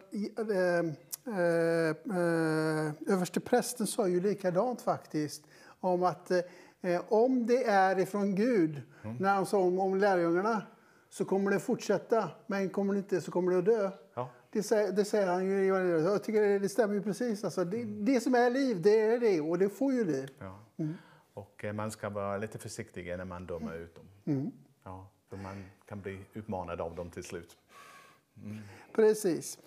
Nu är det din tid att få predika. Vi tar en liten promo emellan här, och så är det du som får ta över. Okej, tack. Nehemja bad om att få resa till Jerusalem. Han hade som uppgift att återuppbygga Jerusalems murar. Och han klarade det på endast 52 dagar. Nu ber vi dig att vara med och bygga kanalen. För 500 kronor per sten så byggs den ekonomiska muren runt till Vision Sverige. För vi önskar att flera människor ska få berätta om sitt vittnesbörd som kan beröra andra. att utrusta människor i Guds ord genom undervisningar. Vara med och hjälpa dem som är i nöd. Var med och bygg vår ekonomiska mur så att vi kan fortsätta att förmedla Jesu kärlek. Är det inte så att ibland saker och ting blir inte som man hade förväntat sig? Ibland det kan bero på omständigheter. Ibland saker och ting dyker upp utanför vår kontroll och det sätter stopp för våra planer eller våra drömmar, det som vi hade tänkt att göra. Ibland det är människor som det handlar om. Någon som lovade någonting men kunde inte leverera. Och man blir där och tänker, vad gör jag nu? Och man kan till och med bli besviken. När sånt inträffas, det kan bli lätt att man deppar. Man tappar lust eller tappar motivation. Att man tänker, allt bara går åt skogen, det är inte värt att satsa. Men det blir ännu värre, vet ni. När det inte bara omständigheter som sätter stopp för mina planer. Eller inte andras fel eller felsteg som sätter stopp för mina drömmar. Utan när jag själv misslyckas. När det var jag som var orsaken till att det gick åt skogen. När det var jag som kunde inte leverera det som jag hade lovat. När det var jag som hade missuppfattat omfattningen av denna uppgift. Och i övertro eller på min egen kompetens eller övertro på min förmåga att genomföra saker. Börja inse att nej, det går inte. Det går inte. Jag kan inte detta. Ibland när sånt händer, det kan bli till och med en permanent stopp. Annars, vanligt misslyckande, en vanligt litet stopp, man kan hämta kraften igen och komma igen. Men ibland när allt har hängt på dig och du har varit orsaken till att allt blir så galet, det är svårt att resa dig. Och jag skulle säga att det är inte säkert att man kommer igen överhuvudtaget. Under årens lopp kan jag tänka mig att många fina kristna, många jättefina kristna, har tagit för stora ord i munnen. Eller trodde att de kunde mer än vad de faktiskt hade karaktär att kunna bära. Lovade mycket mer än vad de kunde genomföra. Bara för att senare inse att det går inte. Att de hade inte det som behövdes. Och då kan det faktiskt vara den sista gången som de vågar försöka göra någonting för Gud till och med. Och det tragiska med detta är att bland alla de här fallna kristna det finns en hel del begåvade ledare som Guds församling verkligen behöver. Men efter fallet vågar de inte ta steget igen. Och jag har varit där själv också. Jag har gått över stupet. Jag har varit otroligt nära alldeles för många gånger. Men tack vare Guds nåd att jag är här. Men ikväll tänkte jag läsa en bibeltext som handlar om en viktig ledare som hade lovat mer än han kunde leverera. Och vi ska läsa faktiskt från Lukas evangeliet, kapitel 22. Lukas kapitel 22. Och jag läser från folkbibeln och jag läser från vers 31. Och rubriken är Jesus förutsäger Petrus förnekelse. Simon, Simon, Satan har begärt att få sålla er som vete. Men jag har bett för dig att din tro inte ska ta slut. Och när du en gång har omvänt dig, styrk då dina bröder. Då sade Petrus till honom, Herre, med dig är jag beredd att gå både i fängelse och in i döden. Och Jesus svarade, jag säger dig Petrus, tuppen kommer inte att gala i natt förrän du 3 gånger har förnekat att du känner mig.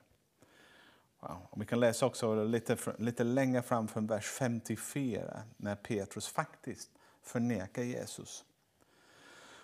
Då grät de Jesus och förde bort honom och tog honom till överprästens hus. Petrus följde efter på avstånd. Och mitt på gården tände de en eld och slog sig ner. Och Petrus satt sig mitt ibland dem. En tjänstflicka såg honom sitta där vid elden. Och hon betraktade honom noga och sade, den där var också med honom. Men han nekade, nej kvinna, jag känner honom inte. Strax därefter fick en annan syn på honom och sade, du är också en av dem. Men Petrus svarade, människa, det är jag inte alls. Ungefär en timme senare var det en annan som bestämt försäkrade, visst var den där med honom, han är ju Galilee. Men Petrus sa, människa, jag förstår inte vad du har pratat om. Och genast, medan han ännu talade, gav tuppen. Då vände Herren sig om och såg på Petrus. Och Petrus kom ihåg Herrens ord, att han hade sagt till honom, innan tuppen gal i natt skall du 3 gånger förneka mig. Och han gick ut och grät bittert. Jesus, jag ber att du tar ditt ord och gör denna underbara påskberättelse faktiskt levande för oss ikväll. Amen. Petrus hade inte fallit bara en gång, utan flera gånger hade han förnekat Jesus. Den starka apostel, den starka ledare hade fällts av en enkel fråga ställd från en tjänstflicka. Ja, han hade lovat mycket mer. Han skulle gå i döden, han skulle göra allt. Han skulle vara den sista som skulle lämna Jesus. Men här förnekade han honom. Han skulle vara så trofast, men detta var då. Nu det var en helt annan förhållande som rådde. Det står i Ordspråksboken kapitel 16 och vers 18. Stolthet går för undergång och högmod går före fall. För tillfället var Petrus besegrad. Och det hade kommit faktiskt som en överraskning för honom. Han skämdes och djup inom sig. Han var så besviken på sig själv. Hur kunde jag göra det? Förneka Jesus av alla de saker. Men han gjorde det. Och han var tyngd av skuldkänslor och som berövade honom också av hans frimodighet och ledarskapsförmåga. Men det är underbart med evangeliet är att Gud älskade Petrus för mycket för att tillåta Satan att hålla honom besegrat och bunden. Och Jesus hade redan varnat honom tidigare när han sa, Simon, Satan har begärt att få sålla er som vete. Men jag har bett för dig. Så hade det varnat Petrus att det kommer att ske. Och nu Jesus skulle få sin bönesvar för honom. För det fanns en räddningsplan för Petrus. Och räddningsplanen bestod av en tupp och en blick. Ja, tuppens uppgift var att påminna Petrus om allt som Jesus hade sagt och vad Petrus själv hade sagt också. Och blickens uppgift var att få påminna honom hur älskad han var och på vilken värdegrund denna mannen stod i Guds ögon. 2 separata åtgärder som tillsammans skulle faktiskt rädda Petrus och få honom tillbaka i tjänst. En full träff rakt i hjärtat. Han gick ut efteråt och grät bittert. Och sen kan vi kan läsa också, det finns en upprättelse lite senare i texten om vi skulle fortsätta att läsa. Och tuppen lyckades med den första moment med Petrus upprättelse. Lyckades väldigt bra. Jag är inte säker att tuppen visste vad var på gång den dagen. Jag är inte säker att han Han hade fått en tilltal från Gud att han skulle gal just på den stunden. Men det viktigaste var att Gud visste det. Och hade satt i ordningen. Tuppen var säkert överraskad själv hur klart hans röst var. Denna morgon han vaknade och tänkte, det känns bra idag. Det känns bra. Och sen när han började, och sen kuckelelu, kuckelelu. Det bara ringde ut så fint att det nästan ekade. Han var överraskad själv. Det kändes som han hade kommit in i flödet, vi skulle säga. Han var bara, wow, vad är detta? Och han lyckades väcka Petrus från sin sömn. Han lyckades få Petrus att lyfta sin blick och vända sig om och titta åt hållet som solen går upp på var hans framtid låg. Bara genom att kuckelelu, eller vad man säger, cock-a-doodle-doo på engelska säger vi, men jag vet att man säger inte det på svenska. Men det går. Ja. I denna stund tror jag att tuppen bara tuppade av. Han hade kommit in i sitt livs uppgift. Han hade räddat en av de viktigaste ledare i Guds församling, Petrus själv. Nu var Petrus på en plats där allt var möjligt. Och där Jesus kunde göra en ingrepp i hans hjärta. Och när Petrus tittade på Jesus fick han en underbar syn. Ja, Jesus var blodig. Jesus han är svullnen i ansiktet och läppar i ögon och sånt. Han hade blod som hade runnit ner från honom från krontörnen. Han hade misshandlats hela natten. Så han såg inte så vackert och fint ut.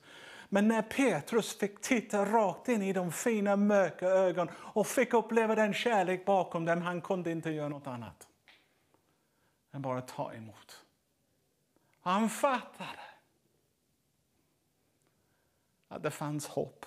Han fattade. Han insåg att Jesus var inte självupptagen, bekymrad för sig själv. Han hade omsorg om hans lärjunge Petrus. Och han ville ingenting annat än Petrus lyfte upp sig, fäste blicken på honom och sätta igång och göra det som han var skapad för att göra. Det var ingen fördömande blick som Petrus fick se. Bara kärlek. Bara upprättelse. Och Jesus inte heller behövde säga något. Ja, nu lyssnar du till den 4:e predikningen. Men Jesus behövde inte 4 predikningar. Han behövde bara titta på denna mannen för att han skulle uppfatta hur betydelsefull och hur viktig han var för Jesus. Vad det ingen kunde framkalla med bibliotek och predikningar eller tusentals tal Jesus gjorde med en enda blick. Och Petrus kollapsade. Ja, otroligt. I mina bästa stunder som predikant är jag ingenting mer än en tupp. Jag är en riktigt galen tupp ibland. Så galen. Ja, jag ska försöka väcka folk. Det är vad jag försöker göra. Försöka få folk på en tillstånd när de vänder om och tittar i Jesu ögon. Titta ifrån sig själv, sin egen misslyckande, sin egen misär också.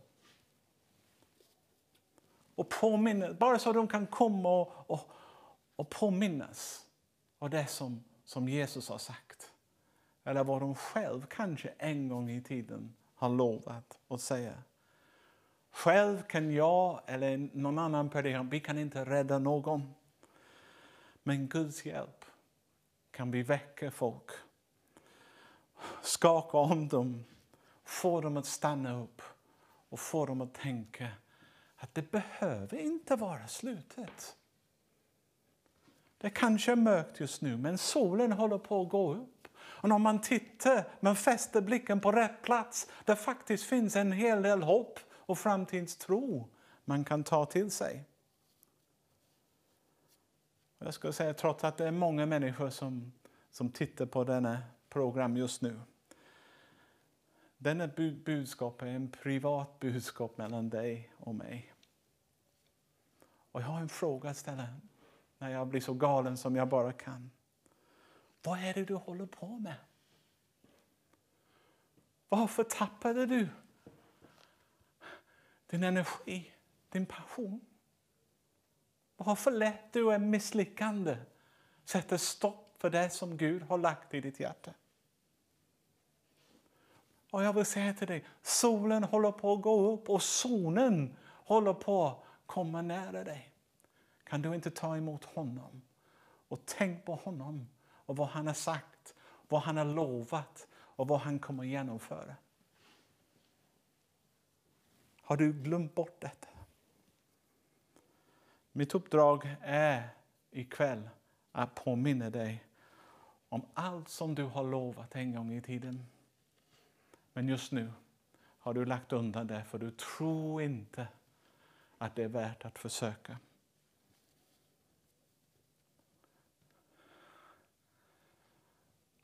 Jesus tar inte sin kallelse tillbaka. Det som han har sagt, det består. Och när han kallat dig, han sa han vill använda dig. När han betraktar dig som en välsignelse, du är en välsignelse. Och du har ett val. Ska jag se mig själv som Jesus ser mig? Eller ska jag se mig själv genom min egen ögon med de begränsningarna? Ja. Till sist. Efter detta tvåfaldig insats var Petrus en förvandlad man. Aldrig mer skulle han skämmas eller backa även när det blir tufft. Det sägs att han till och med korsfäst till slut upp och ner. Han gick hela vägen. Han kunde fullborda det som han hade lovat. Jag undrar ibland, kanske vi måste misslyckas i vår egen kraft för att fatta att det är inte lösningen. Om vi inte är beroende av Gud, om vi inte är den heliga ande som använder oss, då kommer det bli bara misslyckande. Men när vi fäster blicken på Jesus, rakt in i hans hjärta, då förstår vi var vår kraft kommer ifrån. Då förstår vi var vår inspiration kommer ifrån. Då förstår vi också var vår passion kommer ifrån. Och vi kan börja fyllas igen och resa oss upp. Den helige ande, han hjälper dig. Och det är en omvänd. Jesus sa till Petrus, när du har omvänt dig, uppmuntra dina bröder. Och denna omvändelse kan vi inte hoppa över. När man har gjort något dumt eller gått fel. Det kommer en punkt när man måste erkänna sitt fel. Och erkänna att det gjorde jag i min egen kött. Och sen vända sig bort från det. Lämna det. Låt Jesus ta hand om det på korset. Och då kan man gå vidare. Med blicken fäst på Jesus och få en ny chans. Och det är inte bara Petrus som gråter. Flera gånger jag har sett det själv och jag har varit med om det själv också. Den vackraste syn ibland som en pastor har är när människor gråter. När de gråter av tacksamhet. När de gråter när de fattar att de har fått en ny chans. När de gråter att är det sant? Jag har en bild en gång, jag hade en tjej som kom till mig och jag tänkte, vad ska jag göra? Hon hade, alla hennes smink hade runnit av, alla svarta ränder på ansiktet och hon bara grät. Och jag så är du okej? Så, ja, jag är så glad, sa hon. För hon hade mött en uppstående Jesus och fått hennes hopp tillbaka. Så ikväll, denna påsk 2022, är det dags för din comeback. Hör du? Det är dags för din comeback. Att resa dig. och börja var du slutade för så länge sedan.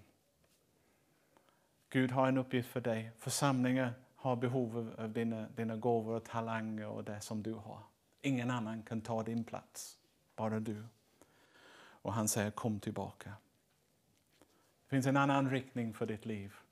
Och det finns en annan fokus som Gud vill ge dig ikväll. Och jag vill be in det nu. För mycket hänger på ditt svar. En tjänst i Guds rike. Och svarar du. Jesus, jag tackar dig för din upprättelse, Petrus. Jag tackar dig för den tupp och för den blick.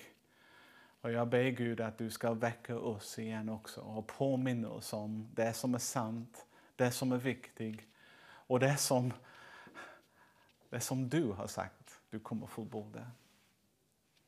Och hjälp oss, låt den förfluten vara det förfluten och leva med blicken fäst för dig. Kom helige Ande, gör om våra hjärta, jag ber.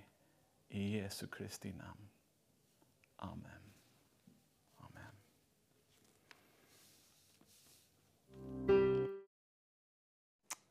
Amen. Alltså, det är genom blodet, kraften i blodet, som vi står här. Det är därför jag har min nya vän här och ska tala om, för han har verkligen fått se kraften i blodet.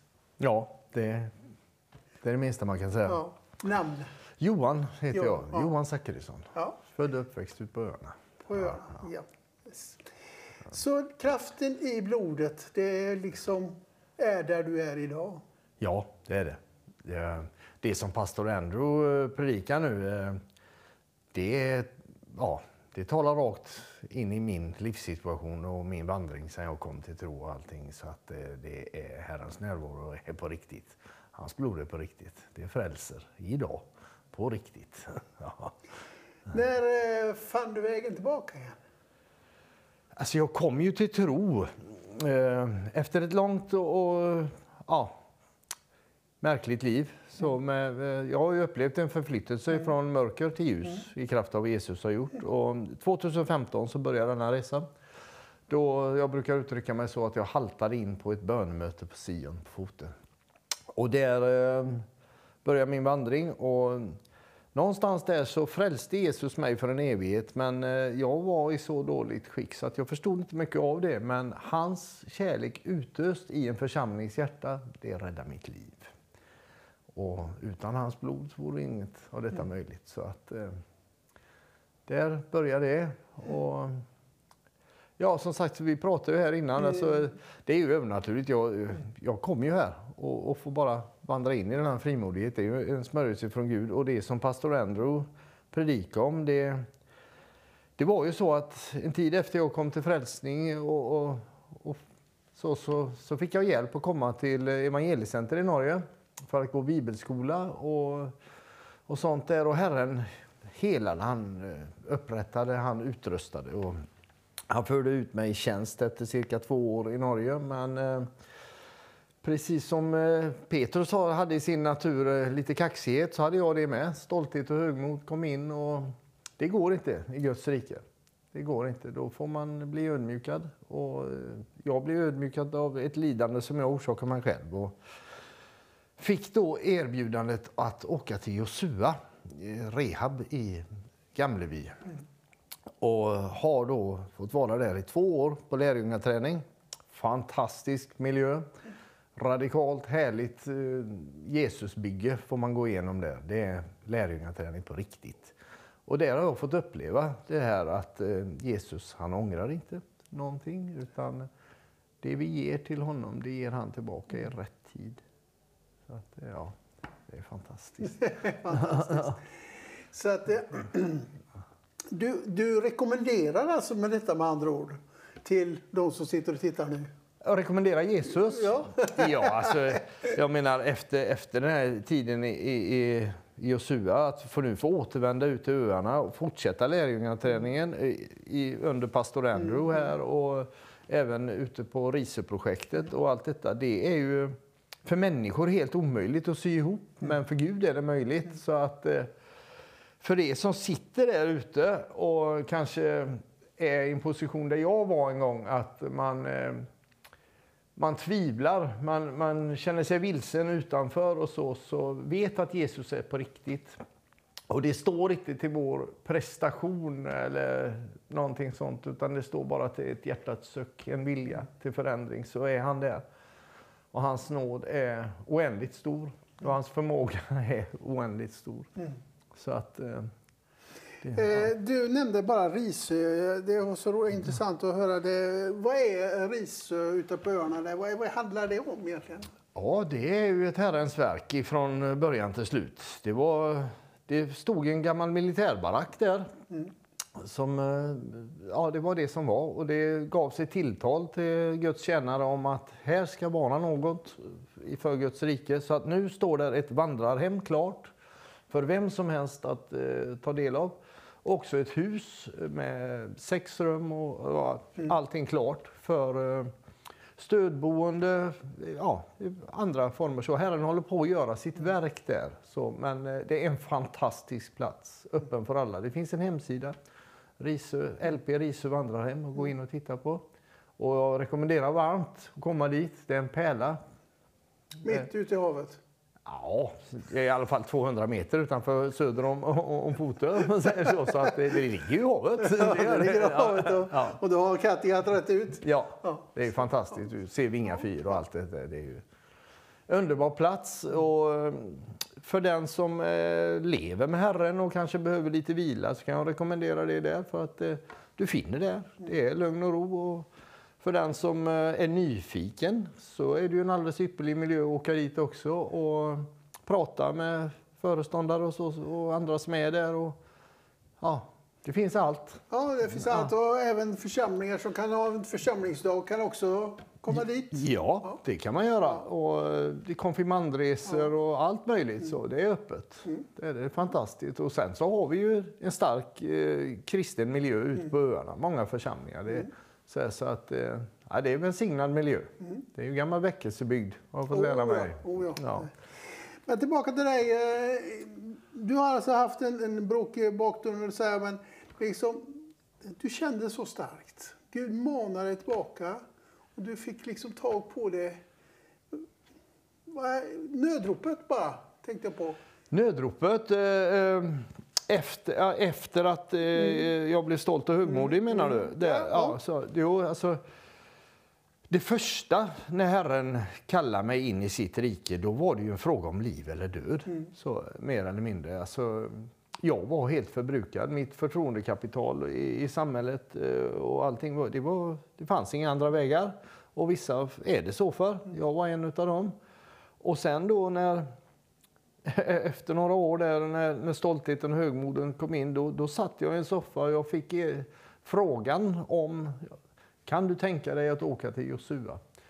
Och det är ju en radikal lärjungaträning. Man får vara beredd att ta ett kvalitetsbeslut, stå för det. Och jag kommer ihåg vad jag sa. Jag sa att jag gör vad som helst. För jag hade upplevt och smakat att Herren var god. Och det var hans godhet som drev mig till omvändelse. För annars hade jag ju kunnat fortsätta och gå ut i världen. Men det ville jag inte. Jag kände ju eländet komma igen. Och det är ingen behaglig känsla. Och det står i Guds ord att Gud är den som verkar i vår både vilja och gärning, att hans goda vilja ska ske. Och många gånger så har jag på min vandring fått gå tillbaka till det här kvalitetsbeslutet att nej Herre, jag gör vad som helst. Låt din vilja ske, låt ditt rike komma. Var dag så lägger jag min vilja i dina händer. Jag söker ditt rike och din rättfärdighet först av allt, så ska det andra tillfalla. Och han är trofast. Han är det. Han svarar på bön.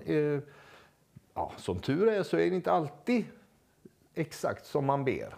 Men det är alltid det som hjärtat ska ha. Precis. Så är det. Det är det som är väldigt viktigt när man ber. Alltså, Gud ser. Alltså, det är ju som förälder. När jag ser mitt barnet säger och har ett behov. Jag som förälder, jag vill egentligen ge det. Men jag vet ju att jag vill ju inte ge ett litet barn en kniv. Nej. För att kniven kan skada. Ja, så är det. Och så är det ju med Gud också. Att han ser ju att nej, jag vill inte ge den det, för att då blir det skada. Ja. Och det skadar livet. Så är det. Så du som nu tittar och har väldigt tufft i ditt liv och har svårt med beslut och liksom det, så vi säger min kära bror Johan, han rekommenderar Jesus. Och Ja. det gör jag också. Jag har också gått igenom livets alla besked, men alltid så har jag kommit tillbaka till Bibeln, på ordet och Jesus. Så för oss som kanal är det alltid det allt handlar om Jesus. Ja. Och i påskens budskap som har varit så är det Jesus som har gjort alltihopa det här. Har du något om påskens budskap? Vad gäller det för dig? Vad känner du att du liksom, är det något som det där? Ja, alltså det sista så har jag har umgåtts med tankar om förlåtelsen. Att den kommer ju ur ett helt öppet hjärta och utan villkor. Eller så kommer den inte alls. Och Jesus han sa ju där att han gav ju till och med folket en ursäkt. Fader, förlåt dem, för de vet inte vad de gör. Så djup, alltså, det är sån kraft i förlåtelsen när vi väljer förlåtelse. För när vi väljer att agera utefter Guds löften till oss, så det träder in en himmelsk juridik som är likadan som matematik. 1 + 1 blir 2. Välj förlåtelsens väg och du blir fri. Det händer övernaturliga saker i ditt liv. Och lägg allt i Guds händer så får du se Guds hand i allt.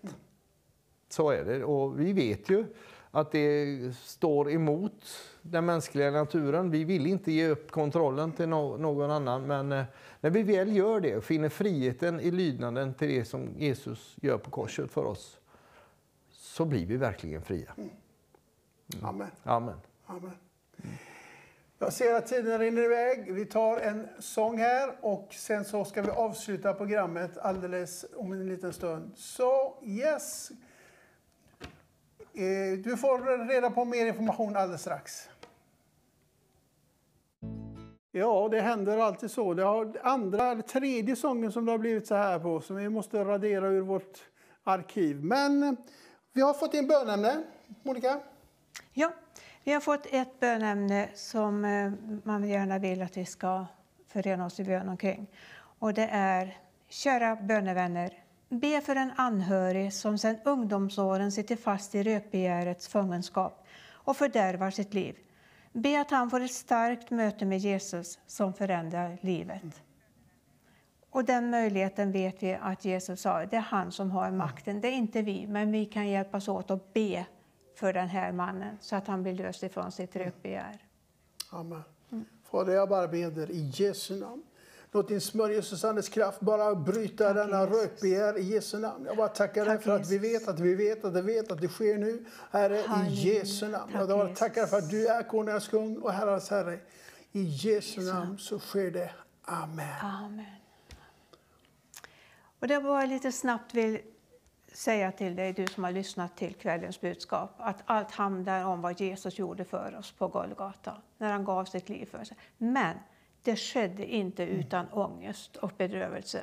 Han greps av ångest och han bad, finns det möjligt så ta det här ifrån mig, lyft av mig det här, låt mig slippa det här. Men gör inte som jag vill, utan låt din vilja ske, sa han till Gud. Och så gick han med på att offra sitt liv för dig och mig. Så ta emot det här budskapet. Han gav sitt liv för din skull, för min skull, för att vi ska bli räddade och få frälsning. Jag önskar dig Guds rika välsignelse i det här. Och det är det som är så fantastiskt, där man ser det gudomliga och det mänskliga. Det mänskliga var det liksom att låt det gå förbi mig, men det gudomliga, låt din vilja ske. Nu så är vi alldeles strax färdiga med detta programmet och imorgon så förflyttar vi oss till Vetlanda. Och då är det först klockan 16. Vi kan få en bild på det och se snabbt här hur det ser ut. Och där ser ni vilka som är deltagare. Så imorgon klockan 16 och sen klockan 7 imorgon kväll. Och sen är det även påskafton och även söndagen. Och på söndagen så är det 1 klockan 4. Och sen så är det Norrköping på kvällen. Och sen även annandag påsk så har vi Stockholm. Så häng med oss och var med oss och ha en god kväll och ha det så gott. Var välsignade där ni är i Sveriges land. Välsignelse.